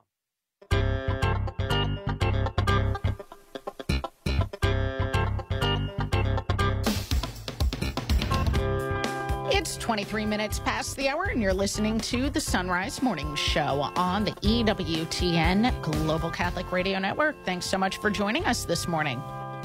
Brendan Hodge back with us now on the Sunrise Morning Show. He is Darwin from the Darwin Catholic blog. He's author of If You Can Get It from Ignatius Press and is a contributing editor to The Pillar as well. Good morning, Brendan. Good morning. So we're continuing to look at an essay by Dorothy L. Sayers on classical education. You've been running sort of a book club over at the Darwin Catholic blog on this essay. Can you remind us, first off, just for listeners' benefits, what is meant by classical education? Yes. So Sayers described classical education as being an approach to education rooted in Western culture's ancient and medieval past, with its stages of learning based on the medieval trivium, which were kind of the core subjects of medieval learning. These were grammar, dialectic, or logic, and rhetoric, or persuasive writing. Okay, so now we are going to be talking about the part of her essay in which she sort of unpacks these stages of development of school-age children, and she breaks it down into 3 stages. So tell us about the first stage first. Yeah, so Sayers talks about these 3 subjects of the medieval trivium as being aligned with 3 stages of childhood development. And the first of these she describes as the pole parrot stage, which is maybe sort of a British phrase, but if you picture as I think any parent, I was just being regaled the other day by my 9-year-old son with fascinating facts about octopuses. And he had watched a documentary about octopuses, and so he was just full of how many brains they had, how small a hole they could fit through, whether or not they could survive outside of water for short periods, all of these facts about octopuses. And he'll just soak this stuff up and repeat it back to you. And whether it's that or it's an ancient city that he saw on Drain the Oceans, or facts about shipping, anything that catches his fancy, he can repeat back in detail. He just kind of soaks up facts and then he pours them out at any opportunity. And this is what Sayers describes as the pole parrot stage, where children are really, really eager to soak up all sorts of facts, interesting pieces of information, stories, and then repeat them back. And they often do so fairly uncritically. They don't necessarily have huge powers of analyzing these facts and stories and putting them together in the more rigorous ways that an adult scientist or historian might do. But they're just really, really hungry for facts, and they love to repeat them back to people. And so this is a good stage for memorization, as you write in the blog. And we'll dive more into that in a second. But let's get to the second stage next. So the second stage she calls the PERT, or argumentative stage, and this is as kids get more into the middle school years and they suddenly want to argue about everything. I'm not sure I ever left that phase, Brendan. Yeah, I feel like some of us could probably identify with remaining in this pretty permanently, but this is the stage where just as facts were fascinating before, suddenly arguments become really important to kids, and so they want to litigate every point. They want to know why everything is and hash it out. And now their powers of logical reasoning may still not be at full adult strength, but they're very, very eager to use them to discuss why everything has to be what it is and kind of hash all these things out for themselves. And it can be frustrating, but there is a real hunger there to understand now not just the what, but the why of everything. Okay, and then take us through the third stage. So the final stage she calls the poetic stage, and this is where suddenly the emotions start to flow. So this is in kind of late middle school, heading into high school, and children want to express themselves. They want to express their feelings to others. They want to persuade others to feel the way that they feel, and they really want to kind of bring everyone along with the tide of these powerful new emotions that they're experiencing as they head into their teenage years. And so this is a very expressive stage of childhood, and that's why she calls it the poetic stage, because although the appeal of kind of the strong emotions and images in poetry, and they also really want to express themselves to others in those really strong and emotional terms. Now, seeing children in this light, how does classical education fit into those 3 stages? So the way that Sayers sees it is that this pole parrot stage is very well suited for learning the basics of many subjects, what she calls the grammar of subjects. And so in grammar, she's talking not just about diagramming a sentence, but the building blocks of knowledge. So this is the kings of Israel, the kings of England, important dates throughout history, presidents, states, capitals, all of these things that you're really good at memorizing at that age. And you don't necessarily even have to know how they fit together yet, but you want to know all the facts. and that this argumentative stage is where, if you're going to be so argumentative, you really need to learn how to formulate an argument. What's a valid argument? What's an invalid argument? And so if children are going to be constantly making cases and arguing at this stage, they need to learn how to do so properly, and they're going to thrive on learning those tools. And then as they reach the poetic stage, this is the stage where children need to learn to write expressively. And so this is a stage where it's important for them to see really good examples of persuasive writing and to learn to imitate those so they can express their feelings and their desires in good writing and good speech and persuade others. Nice. Well, if you'd like to get in on the conversation, read more of Brendan's unpacking of Dorothy L. Sayers' essay on classical education, you can go to darwincatholic.blogspot.com, and you can find Brendan linked at sunrisemorningshow.com. Brendan, thank you so much. Thank you. Very interesting conversation here. Parrot phase. Love it. 1:30 now on the Sunrise Morning Show. It's time for news. It is the Sunrise Morning Show. Pope Francis is back in Rome today after his nearly week-long pilgrimage to Lisbon for World Youth Day. The Pope celebrated the World Youth Day closing Mass yesterday on the Feast of the Transfiguration. An estimated 1.5 million people attended the Mass at Riverside Park in Riverside Park in Lisbon. In his homily, the Holy Father called on the young people to shine, to listen, and to be unafraid. During his Angelus address following the Mass and before heading back to Rome, the Pope announced the next international gathering for World Youth Day. From Vatican Radio, Eduardo Garibaldi reports. También hoy nosotros necesitamos algo de luz. That is the wrong story. 1 second. Here is Eduardo Garibaldi. Tendrá lugar en Asia. Será en Corea del Sur, en Seúl. Moving from the western edge of Europe to the Far East, Pope Francis highlighted an expression, thank you, or rather, obrigado. Gratitude, therefore, was the core value of the Pope's Angelus message after the Holy Mass concluding World Youth Day in Lisbon. Que obrigado no solo expresa la gratitud.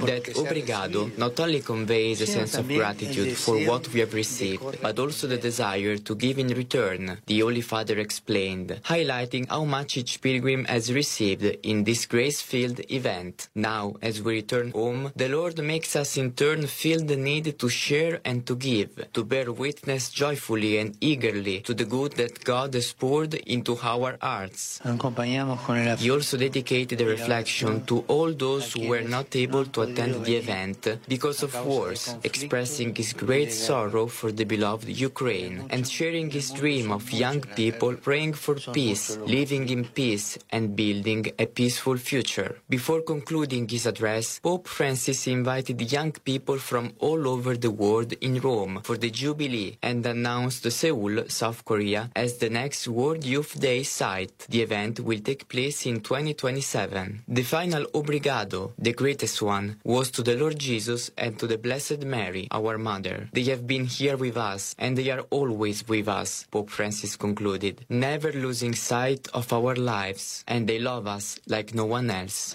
Obrigado a ti, Señor Jesús. Obrigado a ti, María, Madre Nuestra. I am Eduardo Garibaldi. The Archbishop of Seoul, Peter Chung-soon-taek, expressed his joy to Vatican News over the announcement that his archdiocese will host the next gathering of the International World Youth Day. He said this will be a chance to taste Korean culture, a different taste, he said, but they will also feel unity in Christ. On Saturday, Pope Francis made a pilgrimage within his pilgrimage as he visited the shrine at Fatima to pray with the sick. On his flight back to Rome, the Holy Father told reporters, quote, I prayed to Our Lady, and I prayed for peace. I did not advertise this, but I prayed, and we must continually repeat this prayer for peace. She made this request during the First World War, and this time I appealed to Our Lady, and I prayed. I did not advertise, end quote. Severe weather is in the forecast for parts of the Midwest and Northeast through today. The National Weather Service says there are increasing threats for thunderstorms and heavy rain as far south as Tennessee. Several tornadoes were reported on Saturday across Colorado, Iowa, Illinois, and Nebraska. Forecasters say the severe weather is making its way into the Northeast and Mid-Atlantic. An attorney for former President Trump is expecting an indictment from a Georgia district attorney within the next few weeks. Mark Mayfield reports. Speaking on Fox News Sunday Morning Futures, Alina Habba accused Fulton County DA Fannie Willis of wanting to have her moment. Habba says Willis is getting on the bandwagon with who she called the rest of the corrupt district attorneys and attorneys general who have indicted the former president. Trump is being investigated for his role in allegedly trying to overturn Georgia's results in the 2020 presidential election. I'm Mark Mayfield. And the U.S. women's national team has been eliminated from the Women's World Cup, losing to Sweden. It's 35 past the hour.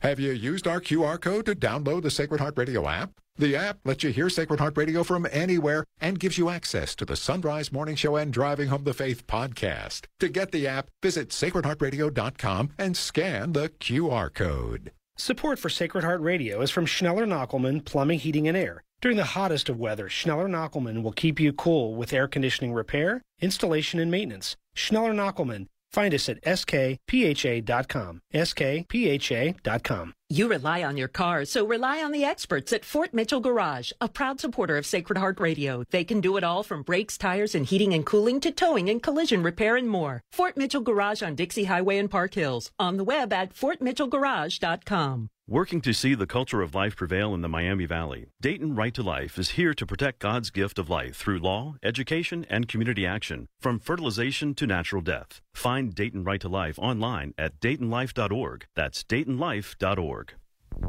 It's 24 minutes before the hour on this Monday, August the 7th. Your forecast is brought to you on Sacred Heart Catholic Radio by Schneller-Knockelman Plumbing, Heating, and Air, online at skpha.com. Looks like it's going to be kind of stormy today. Right now, temperatures in the upper 60s as you're heading out the door. For Cincinnati, scattered showers and storms, strongest storms to the east today with a high of 80 degrees. Partly cloudy tonight with an overnight low of 63. Partly to mostly sunny tomorrow and a high of 83 degrees.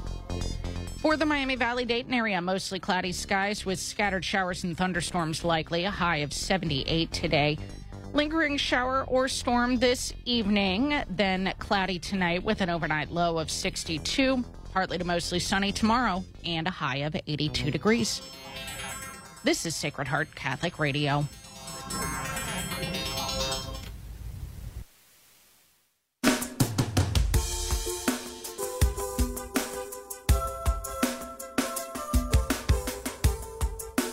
It's 37 minutes past the hour. You're listening to the Sunrise Morning Show on the EWTN Global Catholic Radio Network. Sunrise Morning Show legal and political analyst Ken Craycraft is with us now. He's a professor at Mount St. Mary's Seminary. He writes for the Catholic Telegraph and Our Sunday Visitor, among other publications. Good morning, Ken. Good morning, Annie. Good to be with you. It is good to have you. And there is a special election coming up in Ohio on Tuesday, which would basically raise the threshold for amending the state constitution if it passes. And we've got a good number of Ohio listeners listening to the Sunrise Morning Show. But Ken, tell us why our national audience at large should care about what seems like a very state-specific issue. Yeah, there are two reasons. The general reason is that Ohio is, first of all, a bellwether state. 13 million people. It's a very significant state in the Midwest, and it's becoming more of a purple state than a blue or a red state. Generally speaking, however, the way that this has happened in Ohio is very similar to the way that the abortion proponents are going to do it throughout the United States, and that is to pour in tens of millions of dollars from outside the state to try to change the law in Ohio and in other states. In other words, and this is really ironic, as we'll talk about in a few minutes, taking away the initiatives from Ohioans by massive influxes of money from outside the state to try to change the law. Now, you mentioned, of course, the proposed constitutional amendment to change the way that the Constitution is changed in Ohio. But there's another bill, and that's the more important one, and that is the bill that would make abortion on demand in Ohio legal through a constitutional amendment. And we'll come back to that. The second, more specific reason that Ohio is important and why this election is important is that the same type of thing is going on in at least 2 or 3 other states. Both Florida and Missouri, for example, have also introduced initiatives to try to make it more difficult to change the constitution of the state. And why are both of those things important, both generally and specifically? They're important because state constitutions should not be the place where law is made or where regulations are made. State constitutions should be general principles of governance like the United States Constitution, and therefore should be difficult to amend. The reason for that is that the way that people make law is through their elected representatives. That's the American way, if you will. These constitutional amendments take that initiative away from the voters to make law through their elected representatives, put it in the Constitution, which makes the Constitution bloated and which makes it more difficult for the citizens to change the law in their state through their elected representatives. You know, the United States Constitution, Annie, has been amended 17 times since 1789 when it was passed, when the Constitution was passed. Now, there are 27 amendments, but the first 10 of them were passed at the same time. Right. So it's been amended 17 times. The Ohio Constitution, on the other hand, has been amended 172 times. And, of course, there are 2 amendment proposals upcoming in a special election in August and then general election in November. Okay, so let's look at this one that is in August because it is most immediate. And there's a lot of confusion over this one because it's turned into such a divisive issue. I mean, contrary to the yard signs that you and I are seeing all around in the Cincinnati area specifically, issue 1 is not actually about abortion, though it kind of is. Yes. Well, it kind of is because the proposal is meant, and we will not be coy about this, the proposal is meant to do to amend the Constitution, yes, but to amend it before the November election, because the November election has a proposal on the ballot, which if the August election goes the way that we hope it goes, then it will make it more difficult for the November initiative to pass. So what does the August initiative do? First of all, in Ohio right now, to put a ballot proposal before the voters to amend the Constitution, it takes 5% of the voters from only 44 of Ohio's 88 counties. In other words, you can cherry pick the counties. If you want to make a constitutional amendment, you cherry pick the counties where you know you can easily get signatures. And in Ohio, the 3 largest counties are where Cleveland, Cincinnati, and Columbus are located, namely Cuyahoga, Hamilton, and Franklin counties. And you can ignore the rural counties, which probably would vote differently from the more populous urban centers. That it changes the proposed Constitution changes that to requiring signatures from all 88 counties, 5% of the voters from the last gubernatorial election from all 88 counties. The second thing that it does, and this is the really big ticket item, is it requires 60% of the voters to pass the ballot initiative to change the Constitution. Right now in Ohio, to change the Constitution, it only requires 50% plus one person. And again, that's far too easy to change a Constitution, which is supposed to guide a state's legal culture in a more broad and general way. And then it eliminates a cure period for bad signatures. Right now, what people will do is take signature from anybody without regard to whether or not the signature might be valid. For example, the person might not be 18 years of age, or might not be registered to vote, or might not even be a resident of Ohio. And then the way it works now is you have 10 days to fix that if the signature is found to be invalid, to get more signatures. And this new constitutional amendment would change that as well. Now, what are the implications? Well, you mentioned, I guess, already the implications for the November ballot initiative in Ohio, which would enshrine abortion in the state constitution.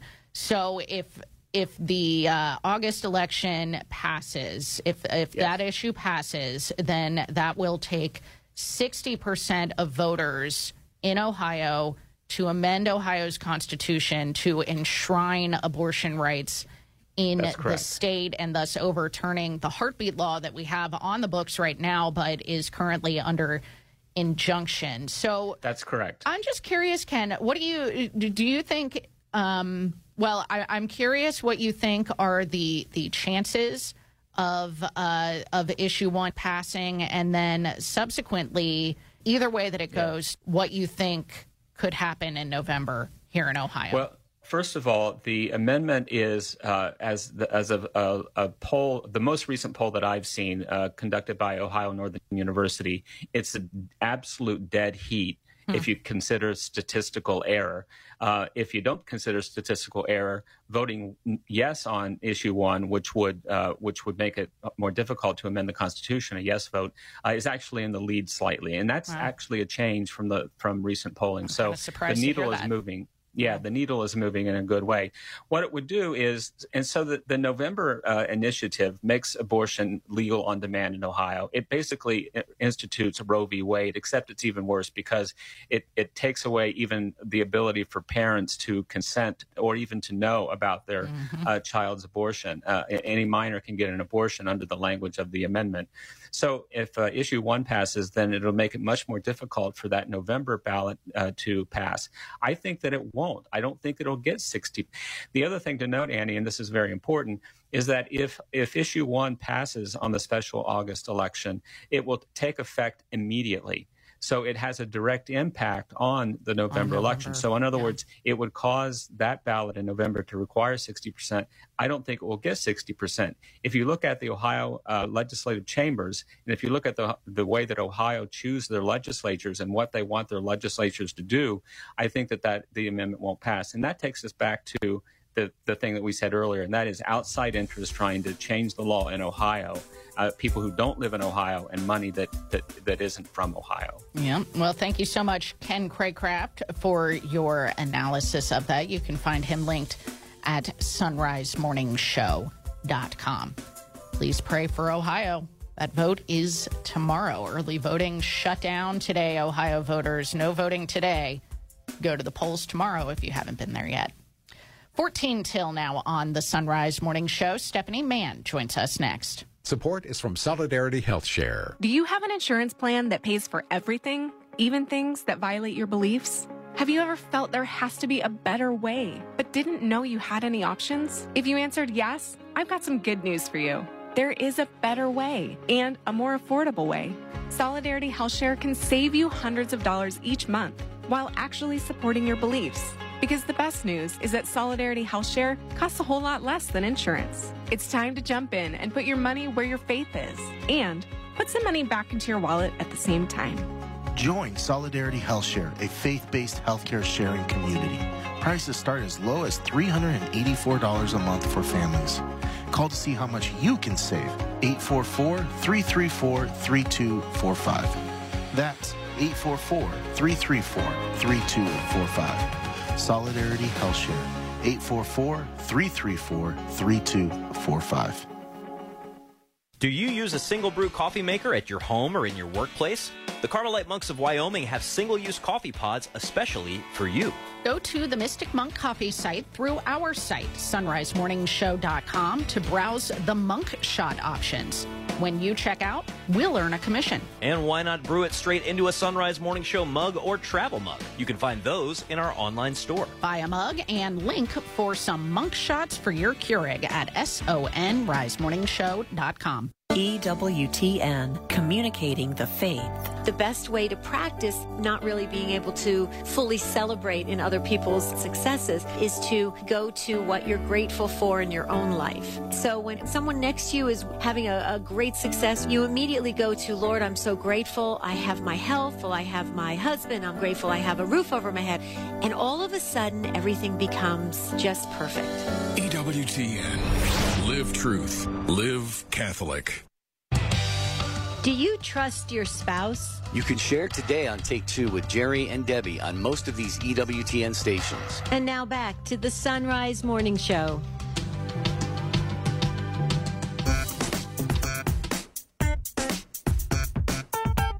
us on this Monday, the 7th of August.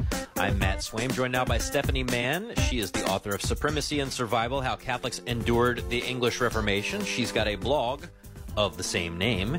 Stephanie, good morning. Good morning, Matt. So we've got an interesting story regarding poisoning. Yes. I don't know how to set it up other than just to say, why don't you just take us into the story? Okay. Well, a priest, Father Thomas Pallisor, and two laymen, and also one of the laymen's wives, John Norton and his wife, and John Talbot, were all arrested at the home of John Norton in Yorkshire and brought to Durham prison. So Thomas Pallisor was accused of being a priest, and the two men and the wife were accused of assisting a priest. And of course, this was illegal in Elizabethan England and the year 1600, in fact. And so they're in prison together, and a maid brings food from the jailer's wife to Father Pallisor, and it's soup, a broth, basically. And he looks at the broth, and there's blood running from a bone that's in the broth, and he sees crosses and little shapes of O's. And this is not a canned product. He's not. But this does not look like Chef Boyardee the way you're describing it. It's not Chef Boyardee, yes. And so he does not consume it. He doesn't even taste it or consume it. And so the maid takes it back to her mistress, and she puts some spices on it and sends it to the two laymen. And the same thing happens when they look at the soup. So they don't taste it either. And so the maid, whose name is Mary Day, confesses to Father Pallisor that she knows that the jailer's wife poisoned that soup. She intended to kill the men through probably some horrible death, some poison that was in it that would cause them great agony. And Mary is now confessing it to the priest. And she says because of that miracle of the appearance, the fact they wouldn't consume the soup, she wants to be received as a Catholic. And so Father Pallisor receives her as a Catholic, hears her confession, and she's reconciled to the church. And then she goes to live with a Catholic woman named Eleanor Forcer. I like the name Forcer.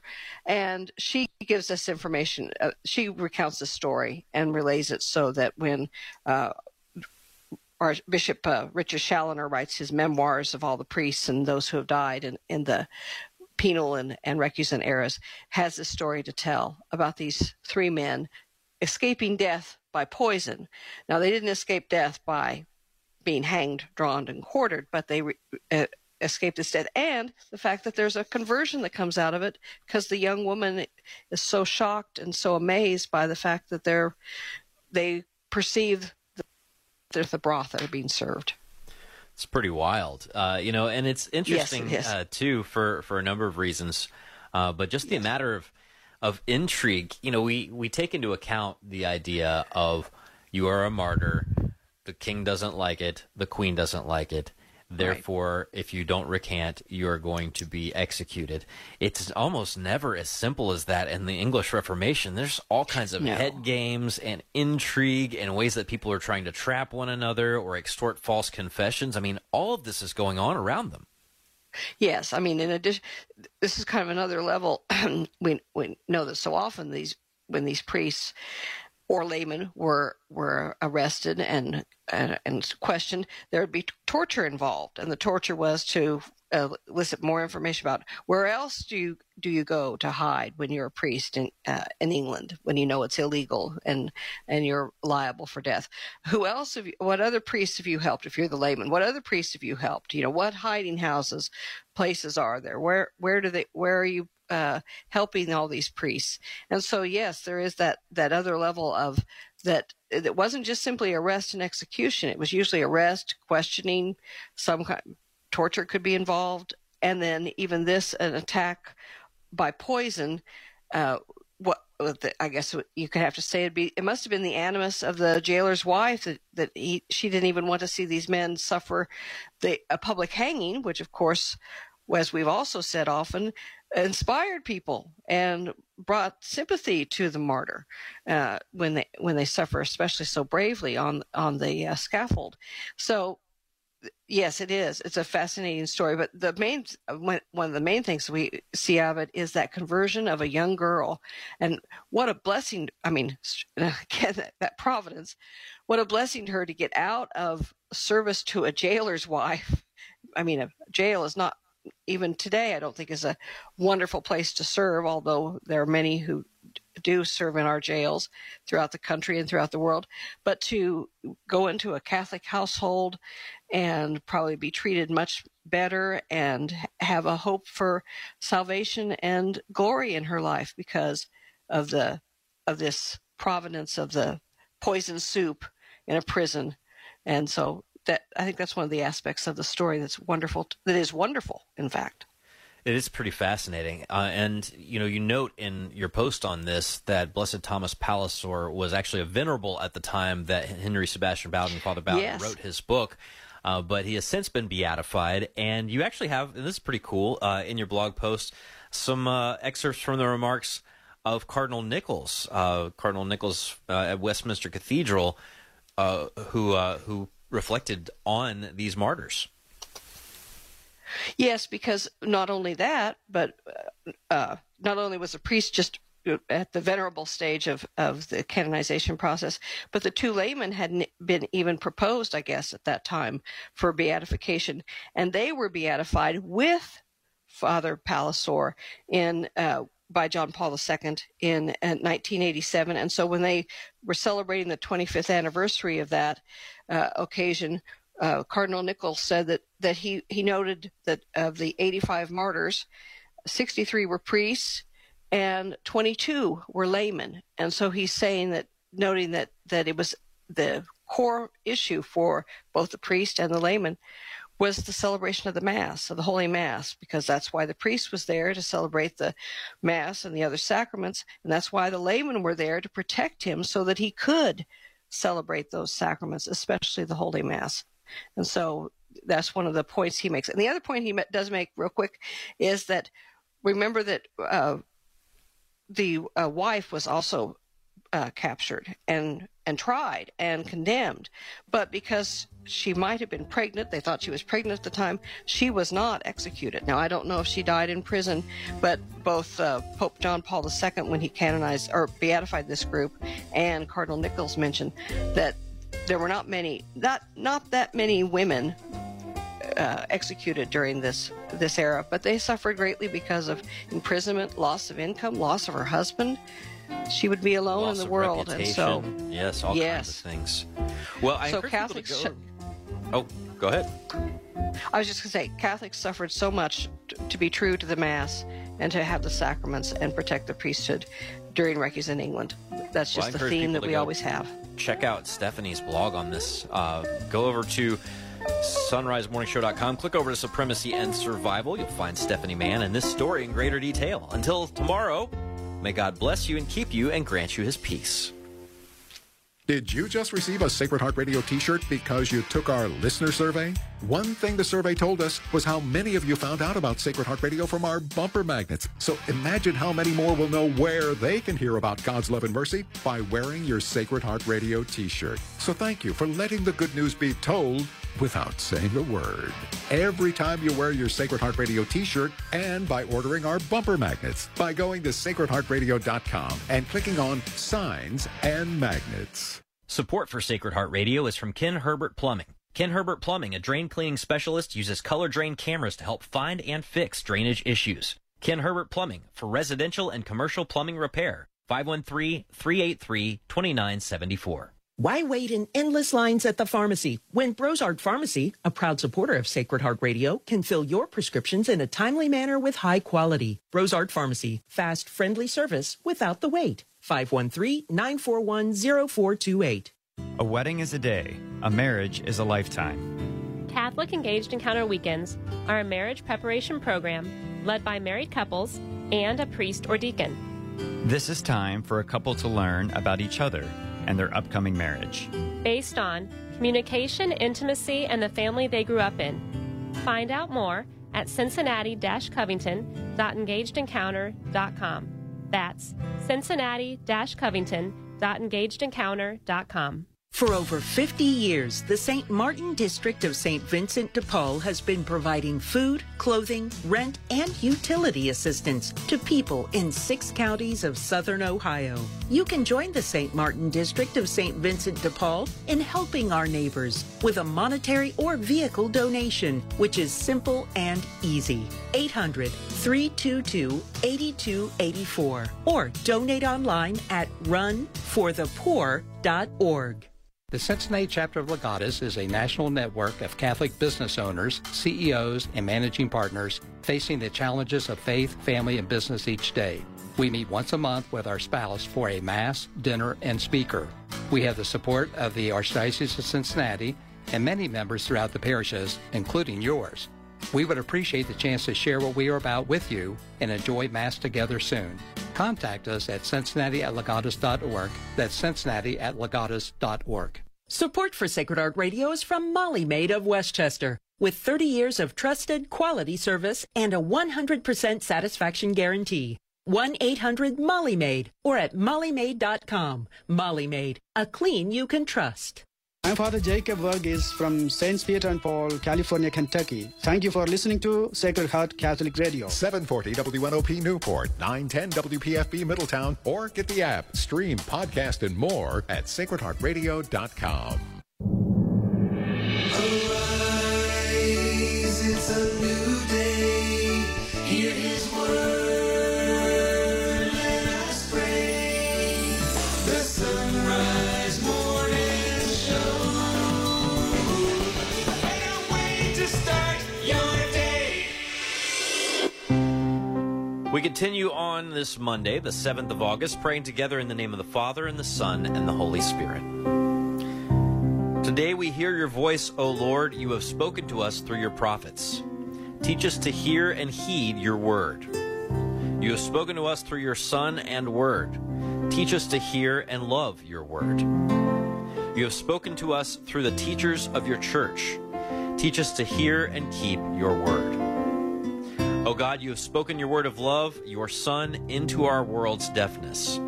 Open our ears to hear. Open our hearts to heed. Open our will to obey, that we may proclaim the good news with our lives.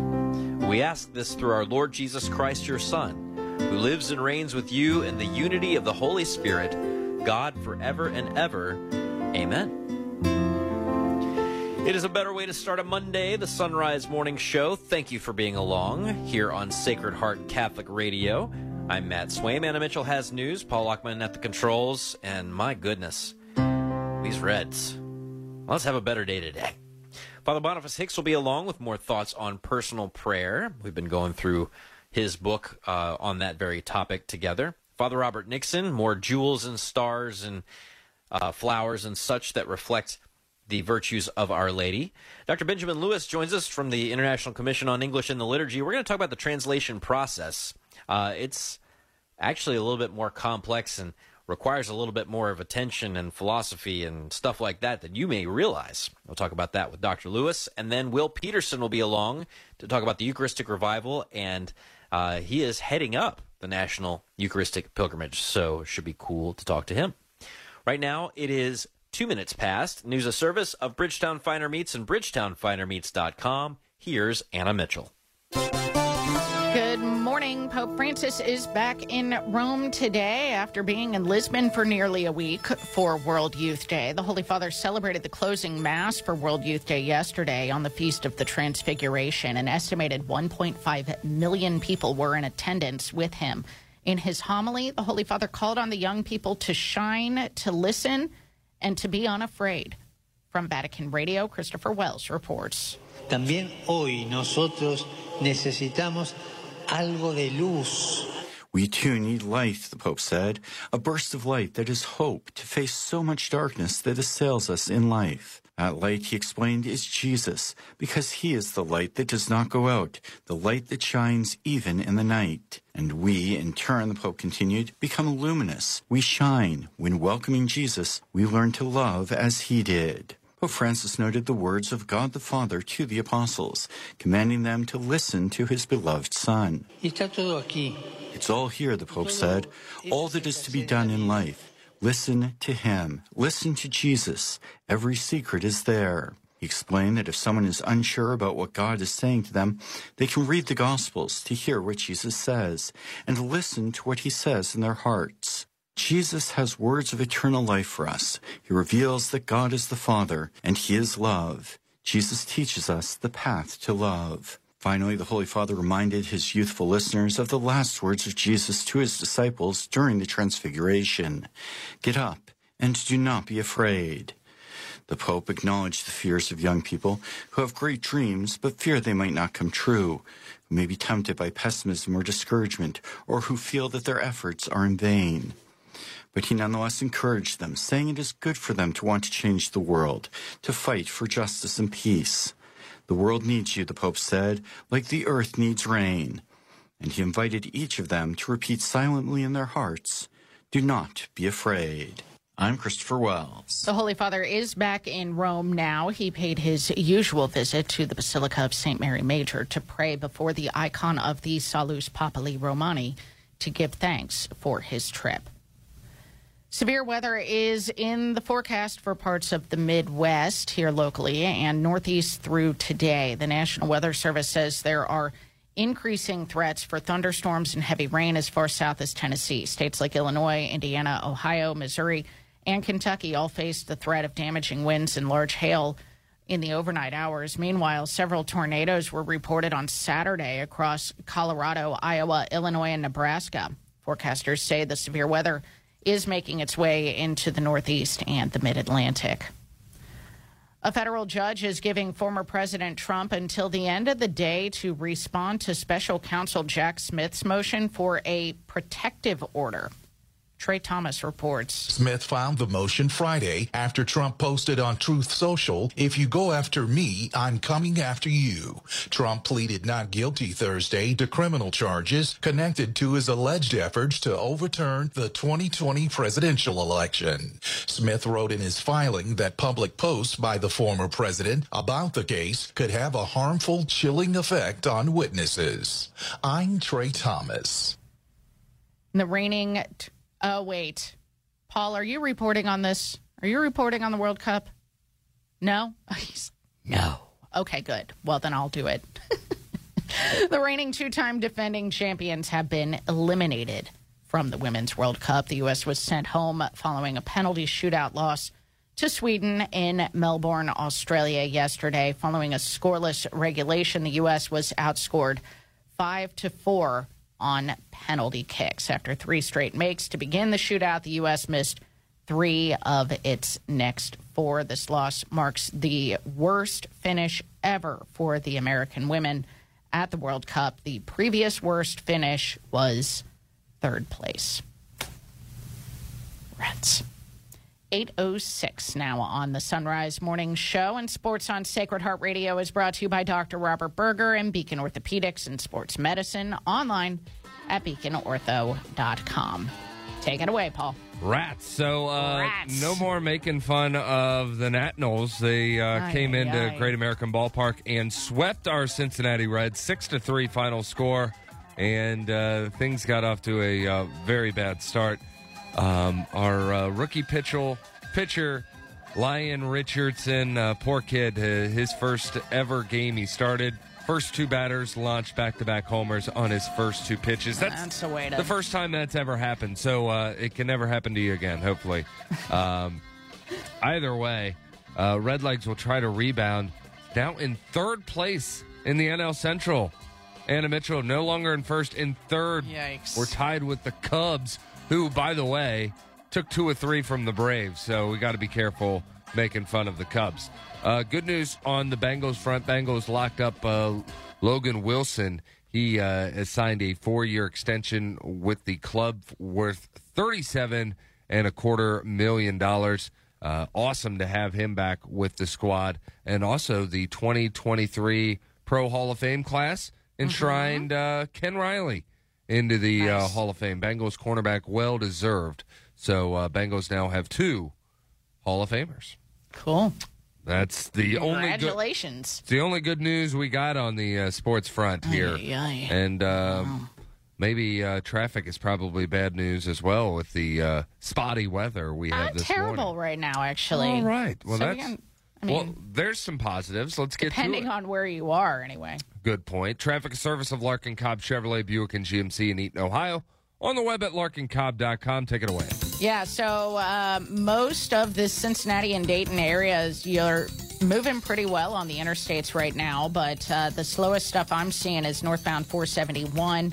It looks like there's a disabled vehicle that might be causing some problems right before the Big Mac Bridge. It looks like the right lane is blocked on an entrance ramp, and so you're slowing from Alexandria Pike up to the river, a little slow as you're heading through the Laughlin Split on southbound 75, but that's really everything in terms of slow traffic at the moment.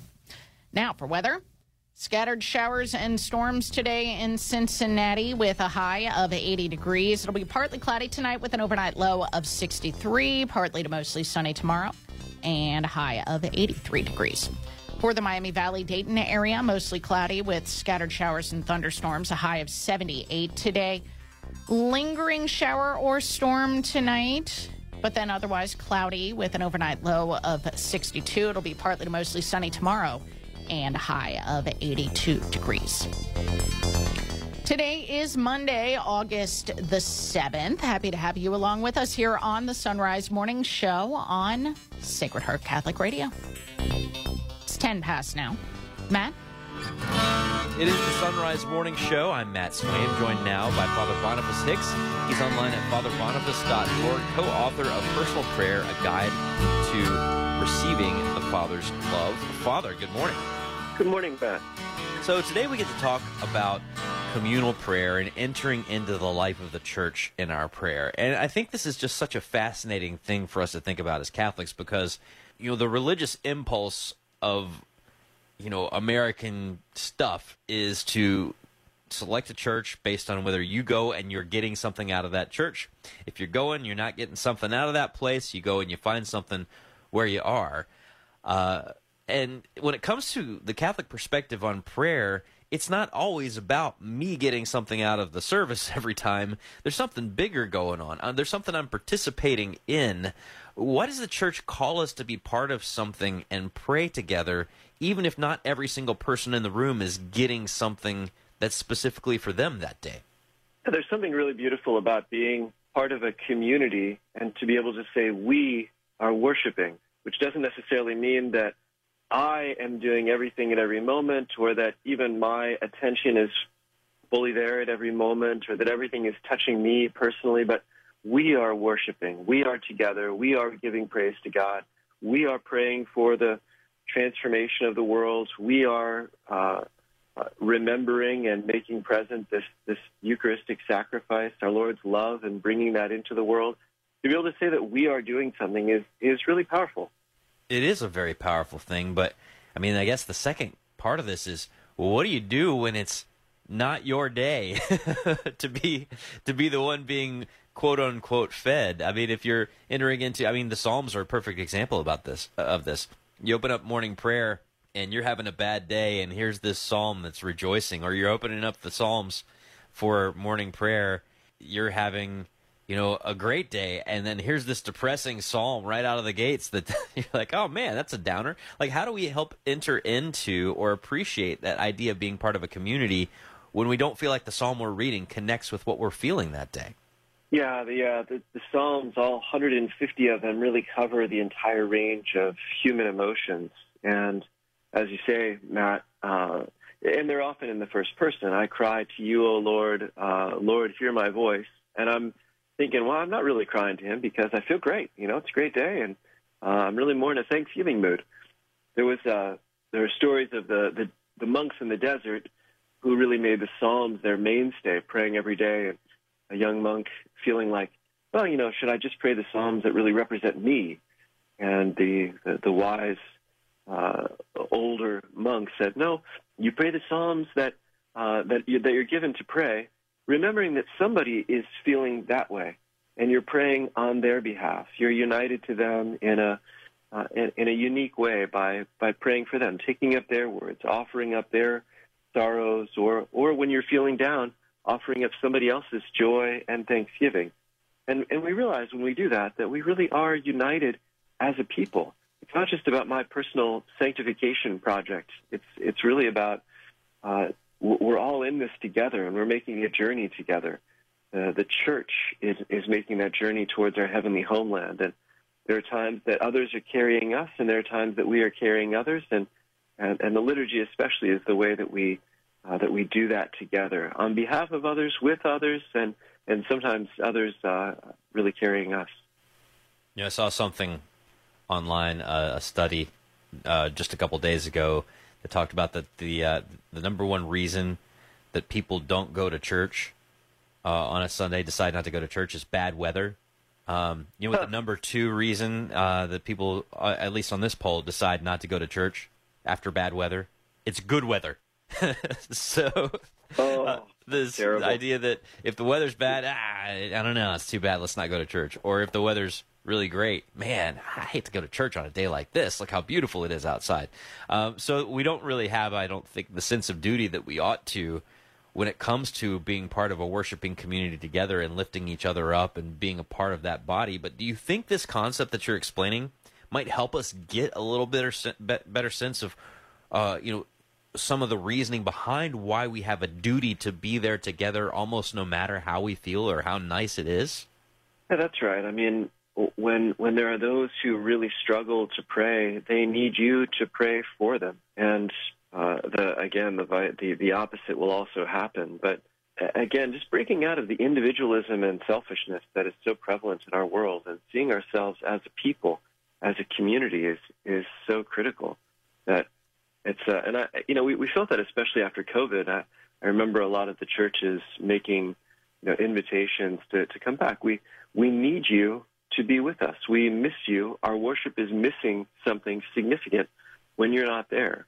And I've been teaching. I'm actually at the Theology of the Body Institute at the moment, and teaching a course on spiritual direction, but looking at through the lens of John Paul II's Theology of the Body. And he says very beautifully, our from the moment of our creation, we are set in a unique, exclusive, and unrepeatable relationship with God. Nobody else has my relationship with God. And so if I'm missing, there is something missing.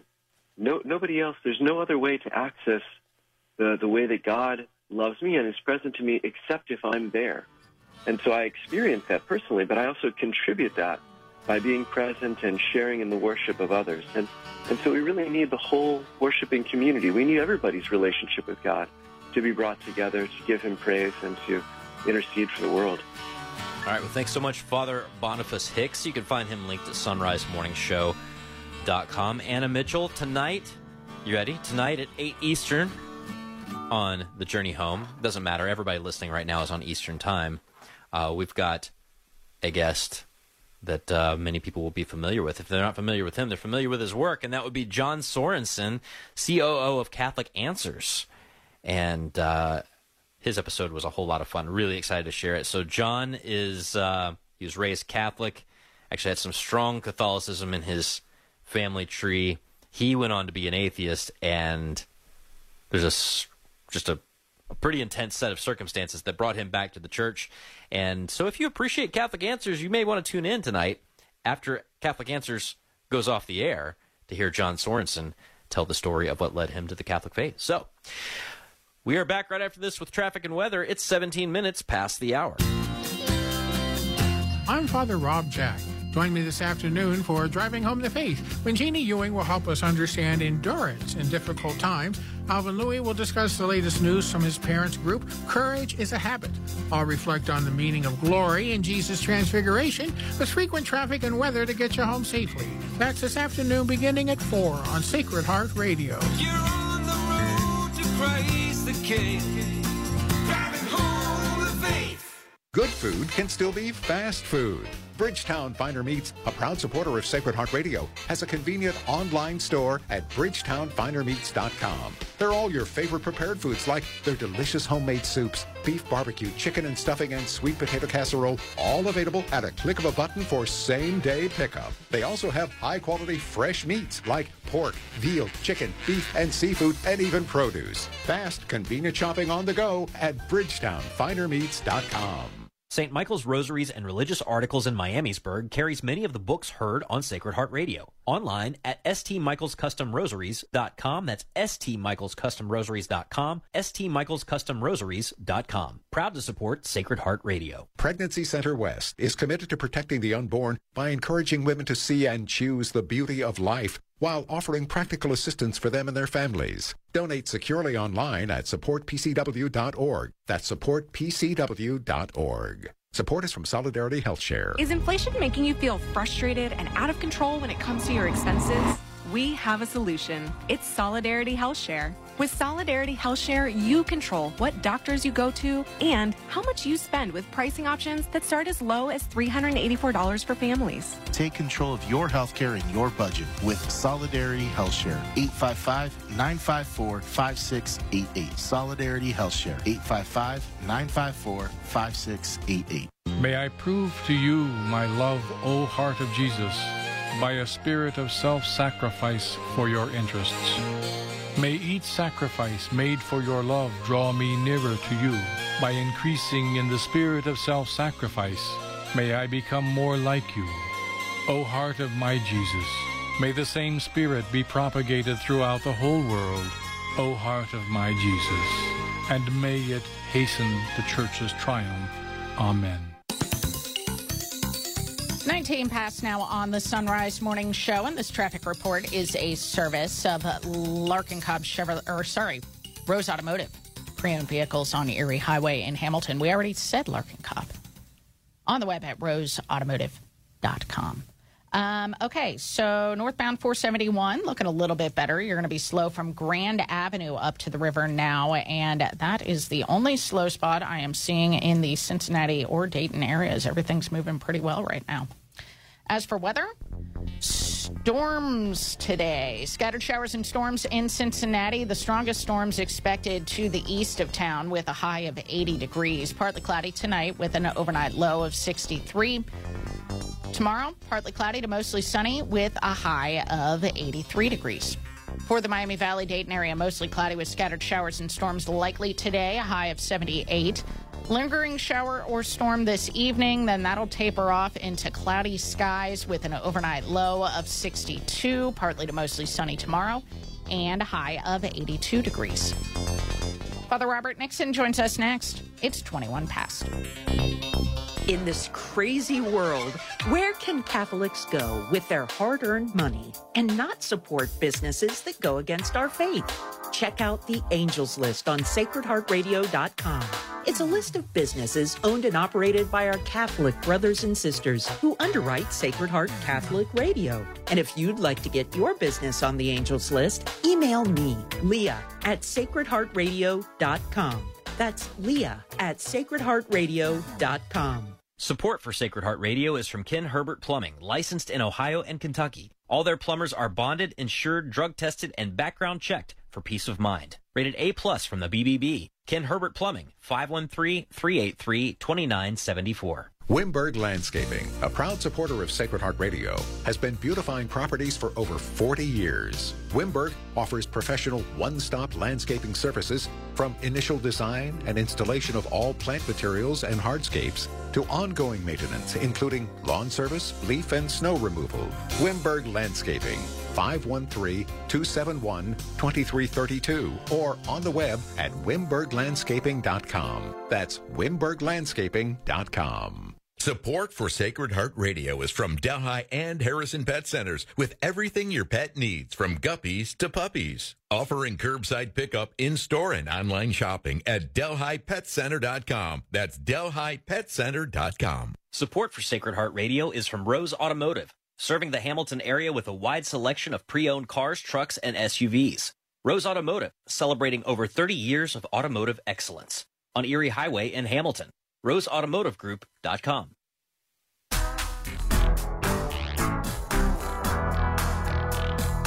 We get to take a look at Crown of the Virgin, an ancient meditation on Mary's beauty, virtue, and sanctity. We've been going through this book with Father Robert Nixon, a Benedictine monk from Australia, who has translated this particular work by St. Ildefonsus of Toledo. Father, good morning. Good morning, Matt. So we get to talk about the ruby. It's in the 13th place in the crown of the Virgin. So why the ruby? What is St. Ildefonsus' reason for looking at a ruby as reflective of Mary? Yeah, so this is the ruby, of course, is a very precious stone and has been for many centuries, back to the time of antiquity. Interestingly enough, this is one of the shortest chapters of the book, and he doesn't talk about the red color of the ruby, which for most of us perhaps would be the feature which comes most immediately to mind. But what he says is that this rare stone illuminates the darkness and strikes the eyes of those who behold it with a forceful and irresistible luminosity. And this is indeed the effect you have on humanity, a unique mother of Christ. So this is very interesting. He has this idea that the ruby was a stone which actually shines forth this incredibly bright light. And perhaps St. Ildefonsus himself had never actually seen a ruby, but this was believed to be one of the properties of the stones in the Middle Ages. And, that's one of the things that I was so curious about. Yeah, the word red is nowhere in this chapter, which is the one word that everybody thinks about. It's quite fascinating, isn't it? Yeah.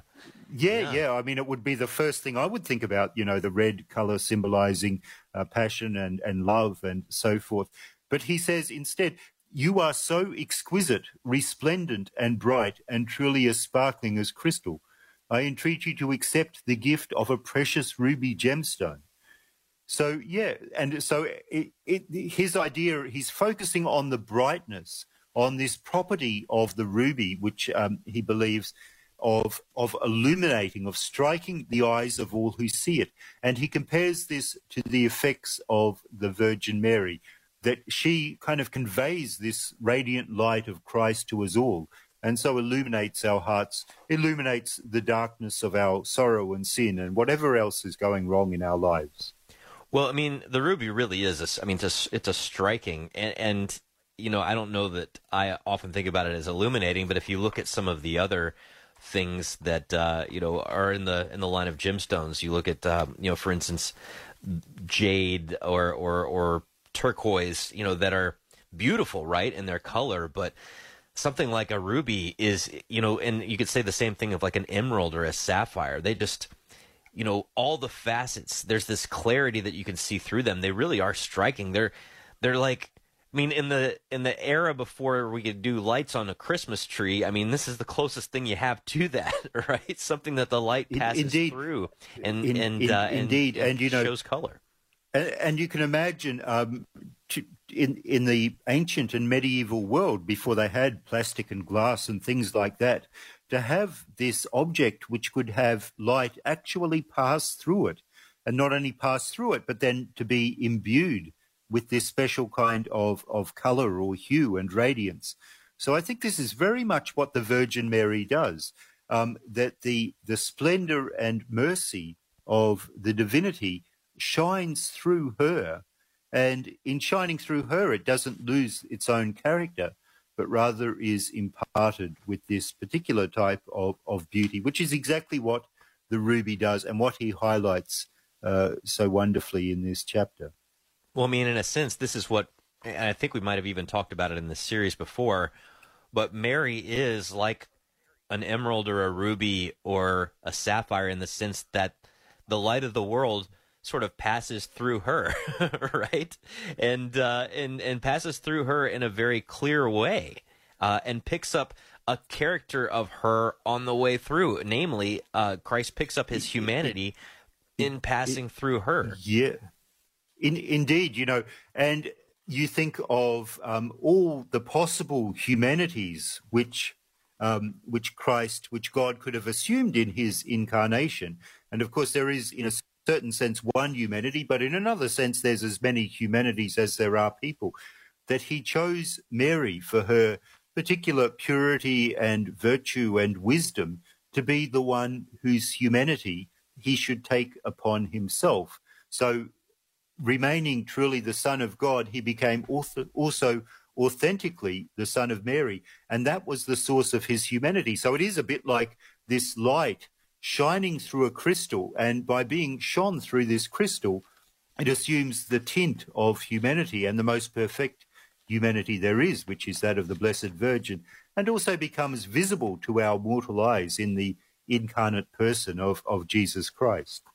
Well, it is funny that you mentioned at the top of this that St. Ildefonsus of Toledo may have never seen a ruby in person, so he's going off of accounts of this. I mean, it's not like he can Google it, but he can't even run down to the local library and get like an encyclopedia with color pictures of these things. Indeed. I mean, there were the equivalent of encyclopedias floating around in the Middle Ages, but these were often based on people who had only heard reports from other people and so forth. So sometimes, they're not as illustrative or as accurate as we would expect things to be today. But there was this very strong belief in the mystical power of various types of gemstones, and this radiance of the ruby, this kind of ability to illuminate the vision, was what he picks up on. And he says something here, I think, which is well worth reading. For whenever anyone sincerely turns the eyes of their heart to contemplate the perfection of your sanctity, O Mary, or the depths of your wisdom, or the magnificence of your beauty, they are immediately and unfailingly given the grace of a new hope in the mind, joy in the soul, and peace in the heart, and indeed whatever spiritual graces are needful. And for me, that is just a wonderful observation, and so true through my own experience and through my own experience accompanying other people in prayer as well. Very good. Thank you so much, Father Robert Nixon. Fascinating as always, this discussion of these jewels and flowers that reflect the virtues of Our Lady. We've got Crown of the Virgin linked at sunrisemorningshow.com. Thanks so much. Have a wonderful day. Thank you. God bless.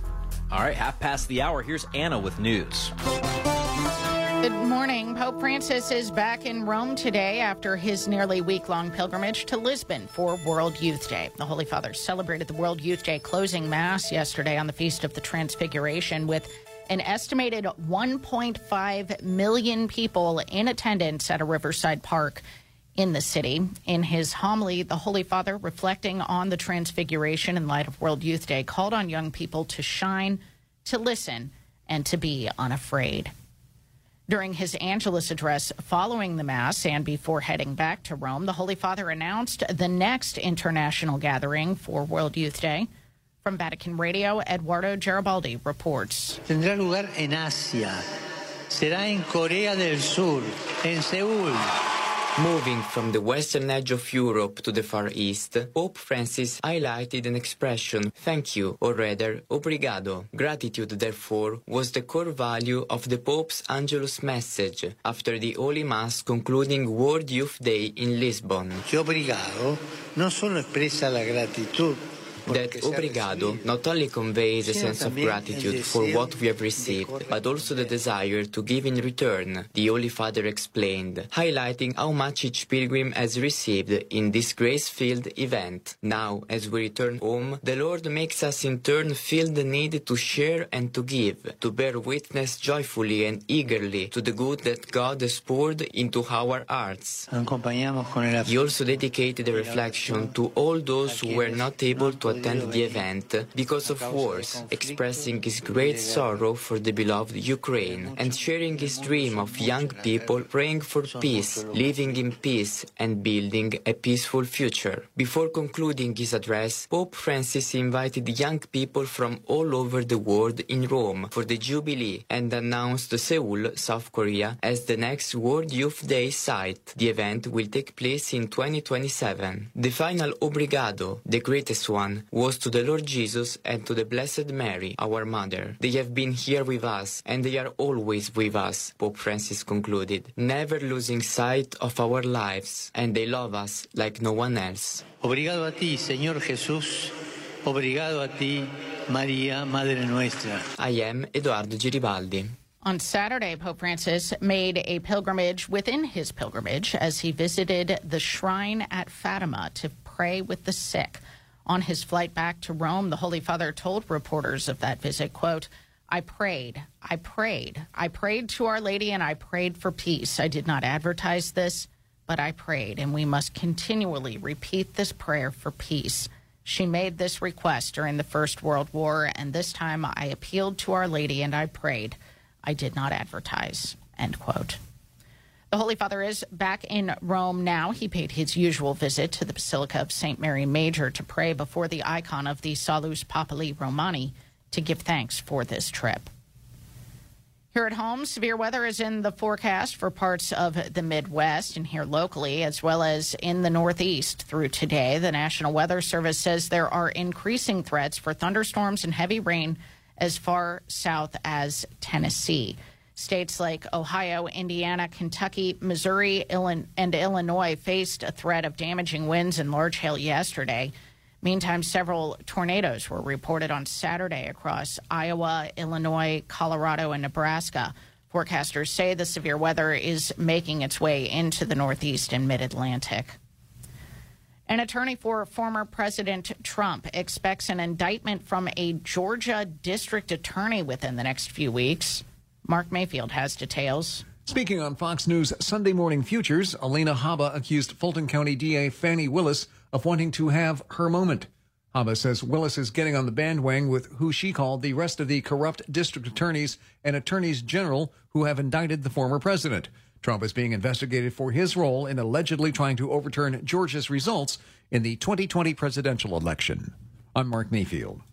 And a new national monument might be coming to Arizona. The Washington Post reports President Biden is apparently considering designating more than 1 million acres around the Grand Canyon in order to continue protecting the area from uranium mining.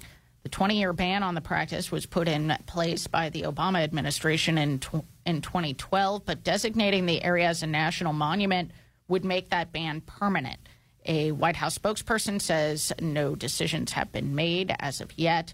A trip that's scheduled to begin this week will see President Biden travel to Arizona, where the announcement could be made. As someone I know likes to say, we shall see. Nice. Paul was saying it with me. I was reading along with We shall. In the immortal words of the wise sage Matt Swaim, we shall see. Coming up on 8:36 now on the Sunrise Morning Show, Sports on Sacred Heart Radio is brought to you by Dr. Robert Berger and Beacon Orthopedics and Sports Medicine, online at beaconortho.com. Take it away, Paul.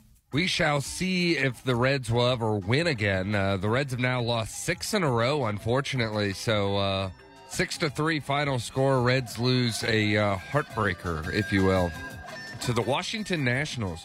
Being swept hurts. Being caught by the Cubs hurts more. So the Reds now need to get it together. Still at home, taking on the Miami Marlins tonight. And Brandon Williamson will get the ball for the Reds. 20-year-old Erie Perez will get the ball for the Marlins, starting a 3-game series there.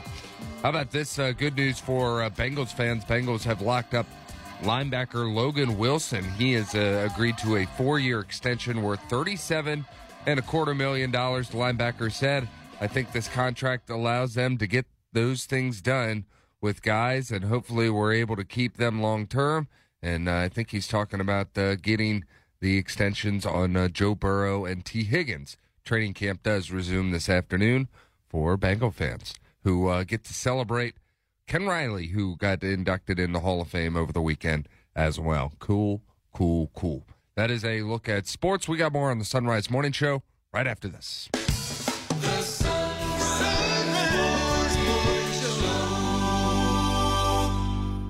Now, Sacred Heart Radio has our own smart speaker channel. Playing Sacred Heart Radio.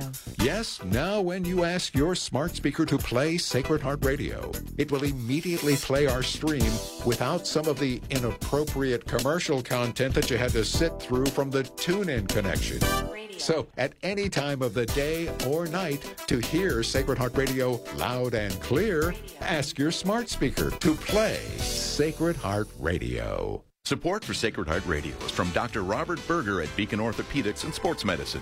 Dr. Berger has been recognized by Cincinnati Magazine nearly every year over the past 20 years as one of the top physicians in orthopedic surgery, and he serves as team physician for Xavier University, Mount St. Joseph University, and LaSalle High School. Dr. Berger treats patients of all ages at the Beacon West office on Harrison Avenue and on the east side at Cincinnati Sports Club. For more information, 513-354-3700. Online at beaconortho.com. Sacred Heart Radio is blessed to have the support of Larkin Cobb Chevrolet Buick GMC in Eaton, Ohio, offering a wide range of new and used cars, trucks, and SUVs with on-site financing. Larkin Cobb, close to Eaton, Richmond, Dayton, and Brookville. On the web at larkincobb.com. When you click subscribe at sacredheartradio.com, you get our show notes in your inbox with links to everything featured on the Sunrise Morning Show and Driving Home the Faith. To know when your favorite guests are on, go to sacredheartradio.com and click subscribe. I'm Father Jan Schmidt, Director of Pastoral Vitality for the Archdiocese of Cincinnati and the Rector of our Cathedral Basilica of St. Peter in Chains. Prayer from the Votive Mass of St. Joseph.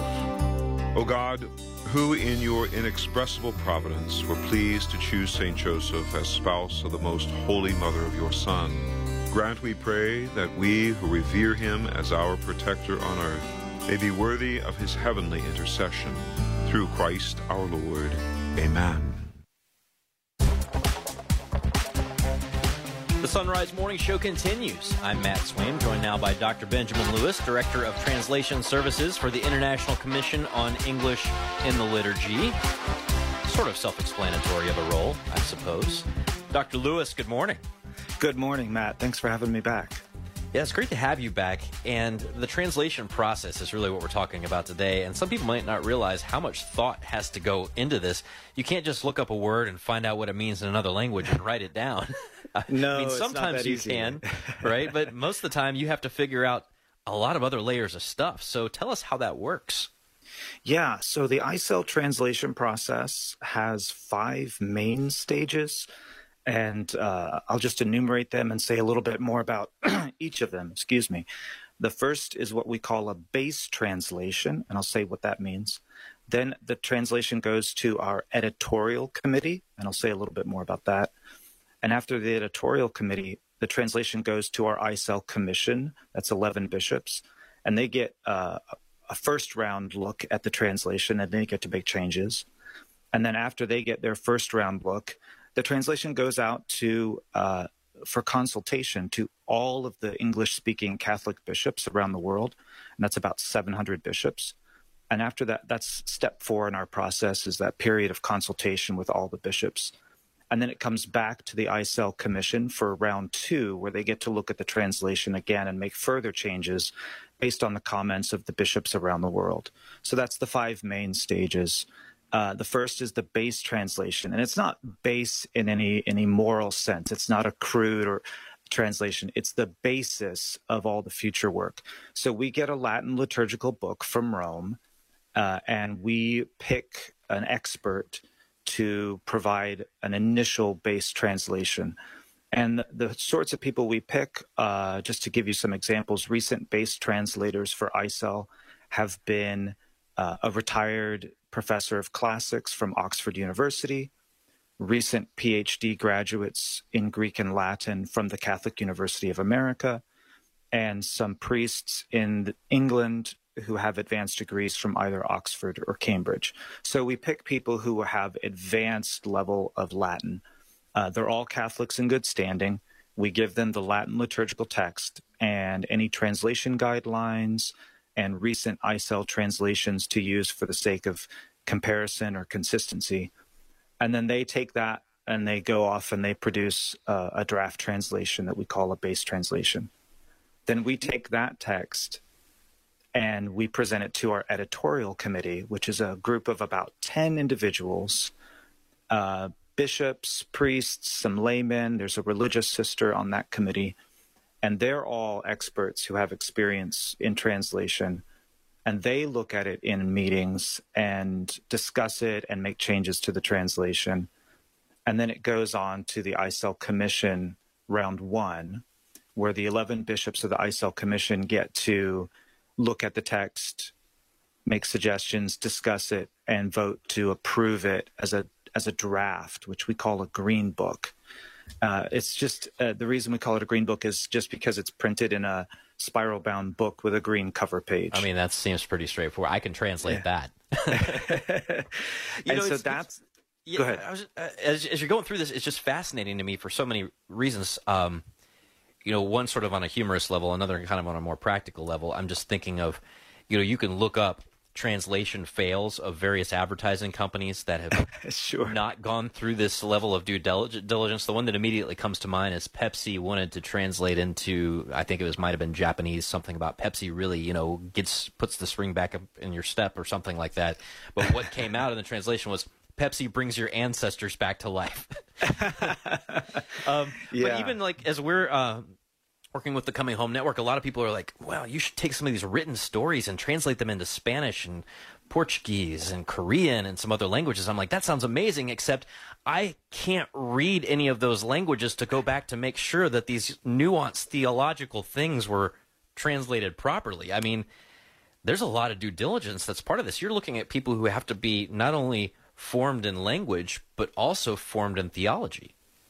That's right. Yeah, that's why a lot of the members of our editorial committee are bishops or priests. Some of them have a background in biblical languages, so they're not only experts in Latin, but they know Greek or Hebrew, and a lot of them will have theological or liturgy degrees, so that we can make sure that we're catching all the nuances of these texts. Yeah. All right. So which part of this are you in? So I get to coordinate with the base translators. I'm kind of the liaison between our office and the base translators. So I get to be involved in picking the base translators and communicating with them, and then receiving the translation they produce.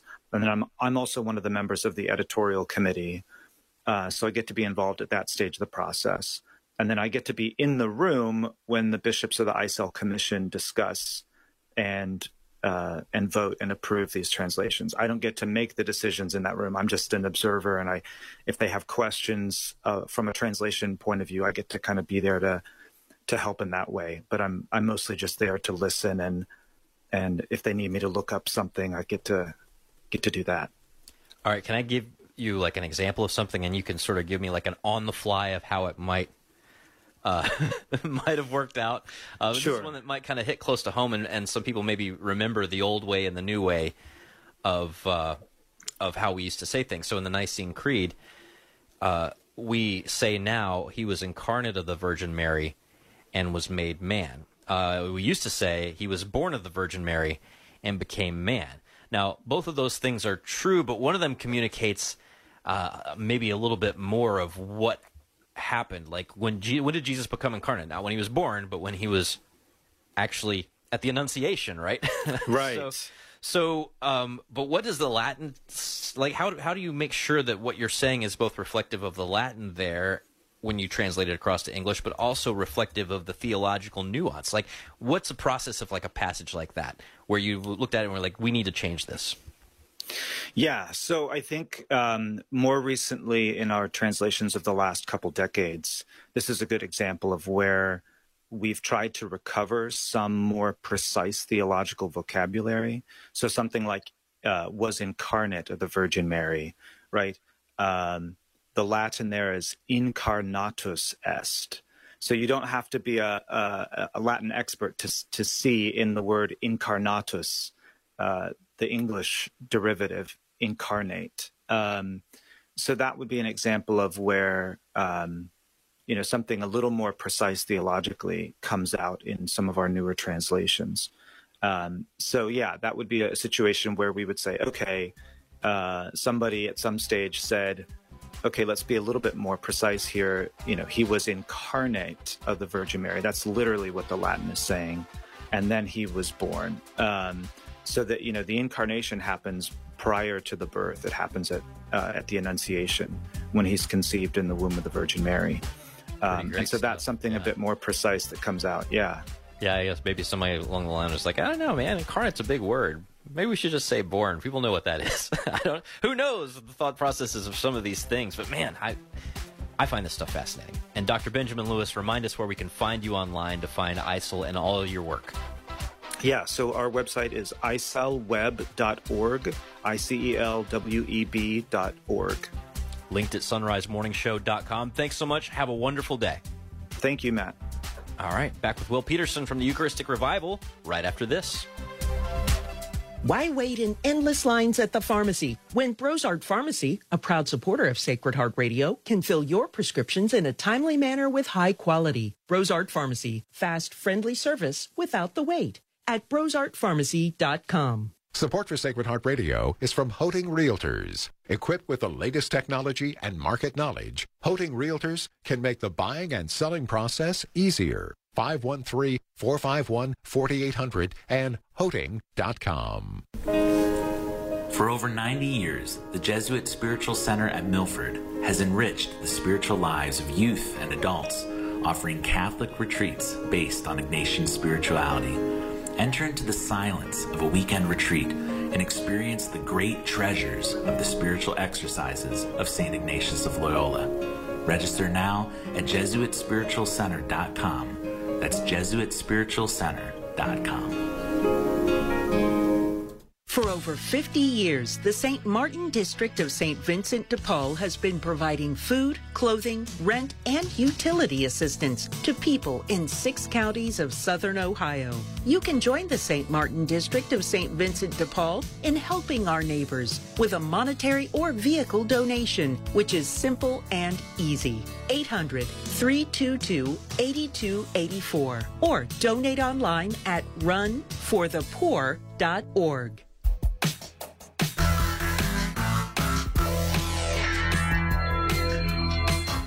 It's 11 till. Joining us now on the Sunrise Morning Show is Will Peterson. He's president and founder of Modern Catholic Pilgrim, and this is the organization that is managing the National Eucharistic Pilgrimage leading up to the National Eucharistic Congress in Indianapolis. Will, welcome to the show. Thank you. Great to be on it. It is great to have you. Now, first of all, just tell us a little bit about your organization, Modern Catholic Pilgrim. Sure. So we're a Catholic nonprofit that has a mission of deepening faith and building community across the United States through walked pilgrimage in the Catholic tradition. Just recognizing that this is one of our oldest forms of prayer in the church and something that can really be developed as part of our culture of prayer here in the United States. So we've been doing that for about 6 years now. Wait, did you say walked Catholic pilgrimage? How is that Correct. Modern? That's a good point. Well, I think, for us, that sense of the modern of like bringing that, one of the oldest traditions of the walk into Rome or the Holy Land that, our Catholic forebears were doing for centuries and bringing that onto our modern walkways here in the United States. Love it. Yeah.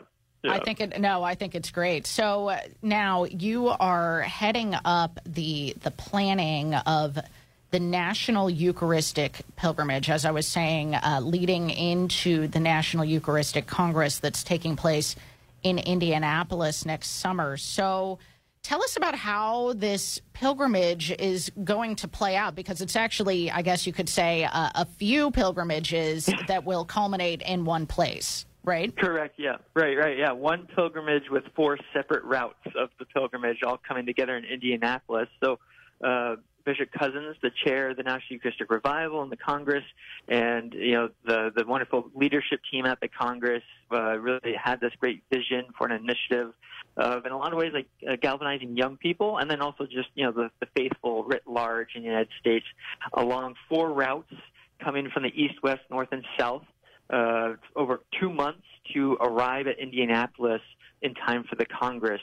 And so we're doing it as a Eucharistic pilgrimage, which means that each route, so one starts at the headwaters of the Mississippi River in northern Minnesota, one starts in New Haven, Connecticut, the burial site of Blessed Michael McGivney, one starts at the border in Brownsville, Texas, and one starts on the coast in San Francisco.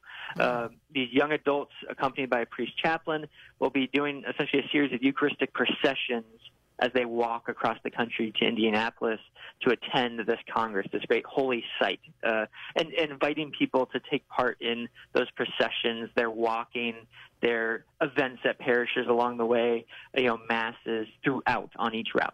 Sure. Okay. So if you look at kind of a big map of the United States and see these pilgrimages, listeners will see that it looks like a cross coming from the east and the west and the north and the south, as you were saying.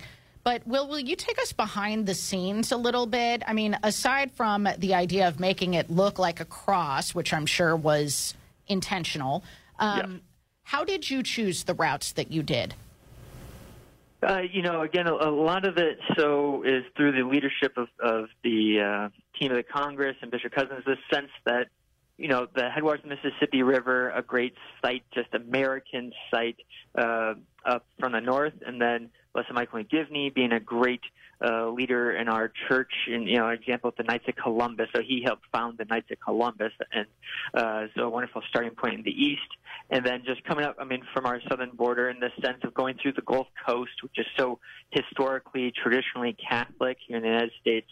And then out of the west, just a site that's, a major starting point, of course, there as well. So just these opportunities to go into these dioceses and then to travel through. I think we're getting close to about 70 dioceses through which we travel on the 4 routes. Nice. So it's over a third of the dioceses of the United States will have a route come through them, including the great Archdiocese of Cincinnati. Yes. And so making it, again, just being accessible to the people, this opportunity to take part, even in a small way, with this national pilgrimage event. I see you've done your homework on the Sunrise Morning Show. Thank you for mentioning our great Archdiocese of Cincinnati. Excited to have the pilgrimage coming through here for sure. We're talking to Will Peterson. He's the president and founder of Modern Catholic Pilgrim, which is undergoing the planning of the National Eucharistic Pilgrimage. And each of these routes is named for someone significant in American Catholic history. Is that right? Correct, yes. So the northern route is the Marian route, in a special way given to Our Lady, because we get to stop at a number of Marian shrines, but including the now recently renamed National Shrine of Our Lady of Champion. Yeah. So just outside Green Bay, Wisconsin, is the only Vatican-approved Marian apparition to have occurred in the United States. So this is saying, the Vatican says, yes, Mary appeared here. And so in a way, you get to then take on the name of the site, which is a beautifully named town of Champion, Wisconsin. And so, that's essentially our Lourdes or Fatima, Guadalupe. And so to be able to stop there just felt appropriate to name that the Marian route. The route out of that eastern route we call the St. Elizabeth Ann Seton route for her great devotion to the Eucharist and her great work in the eastern part of the United States. Coming up from Brownsville, we have the St. Juan Diego route, just honoring, again, that wonderful culture out of the south, that Hispanic Catholic culture. And then from the west, we have the St. Junipero Serra route, that great apostle to the West Coast and to California, specifically. So it's wonderful to have these North American, of course, Our Lady just transcends all, but these great representations of the Catholic faith here in the United States to walk with and under their mantle and their intercession. Yeah, those who are on the Serra route are going to have to be as stout as he was in terms of, wow, they have a long pilgrimage to make to Indianapolis, starting in San Francisco. And that kind of leads me to my last question for you, Will. Sure. Even though this also happens for the Eastern pilgrims coming on the Seton route, but how is Jesus going to cross the mountains? So there will be times where we do have a support vehicle, and we'll have it like a traveling chapel, as it were, where there might be points where we have to drive certain sections. But we do intend, I believe, to have at least some sort of prayer service and to expose Christ and the Monstrance at the highest points there in Colorado and the Rockies as you go over into Denver. So we're really excited by that opportunity to bring Christ to this highest point and just to bless our country as we make our way to Indianapolis for wonderful events at the Congress. We've been talking to Will Peterson, and you can get more information and perhaps learn how you can participate as well at EucharisticPilgrimage.org. Will, thank you so much for your time this morning. I appreciate it. Have a great week. You too. Thank you very much. All right, that'll do it for this Monday edition of the Sunrise Morning Show. May God bless you and keep you and grant you his peace. Support for Sacred Heart Radio is from Sunset Janitorial Supply. a Catholic family business supplying the tri-state cleaning industry with commercial cleaning supplies, personal hygiene, equipment, and even machine repair. Free delivery to your business. More information at sunsetjanitorialsupply.com. I'm Bill Torbeck of Tri-State Abrasive and Tool Company, proud to support Sacred Heart Radio. Diamond and CBN are the most advanced cutting tools because they're the hardest materials known. These enable you to machine 3 to 8 times faster compared to carbide, while reducing downtime for tool changes by 90%. Improve your productivity when machining hard, cast, and powdered metals or difficult-to-machine materials. Find out more at theabrasiveone.com. That's the number 1, theabrasiveone.com. Support for Sacred Heart Radio is from JC Health Insurance agent George Justin. If you're turning 65, retiring, or simply have Medicare questions, George has answers. George is your pro-family, pro-life guide to Medicare, helping to simplify your transition by guiding you through the options to find a plan that meets your unique needs, all at no cost to you. Find out more from George Justin at JC Health Insurance, 859-414-6591. That's 859-414-6591. For Catholics, being united with God for eternity is the goal of earthly life. A Catholic cemetery is sacred because it holds our bodies, once temples of the Holy Spirit, until the Lord comes again. The Archdiocese of Cincinnati has consecrated Gate of Heaven Catholic Cemetery to provide this ministry and remind us that life is not ended, but changed. Today, you can ensure that you and your loved ones are interred in accordance with your faith. Call 513-489-0300 or visit gateofheaven.org. Catholic Engaged Encounter Weekends are a marriage preparation program led by married couples and a priest or deacon. What makes this marriage prep program unique is you will have 2 days as a couple to delve into important subjects that will affect your relationship together for the rest of your lives. More time for prayer and reconciliation, and closing the weekend with Mass. More information is at cincinnati-covington.engagedencounter.com. That's cincinnati-covington.engagedencounter.com. I'm Father Ethan Moore from Catholic Bearcat University of Cincinnati. Thank you for listening to Sacred Heart Catholic Radio. 740 WNOP Newport, 910 WPFB Middletown, or get the app, stream, podcast, and more at sacredheartradio.com. Catholic Connection is a co-production of Ave Maria Radio and EW.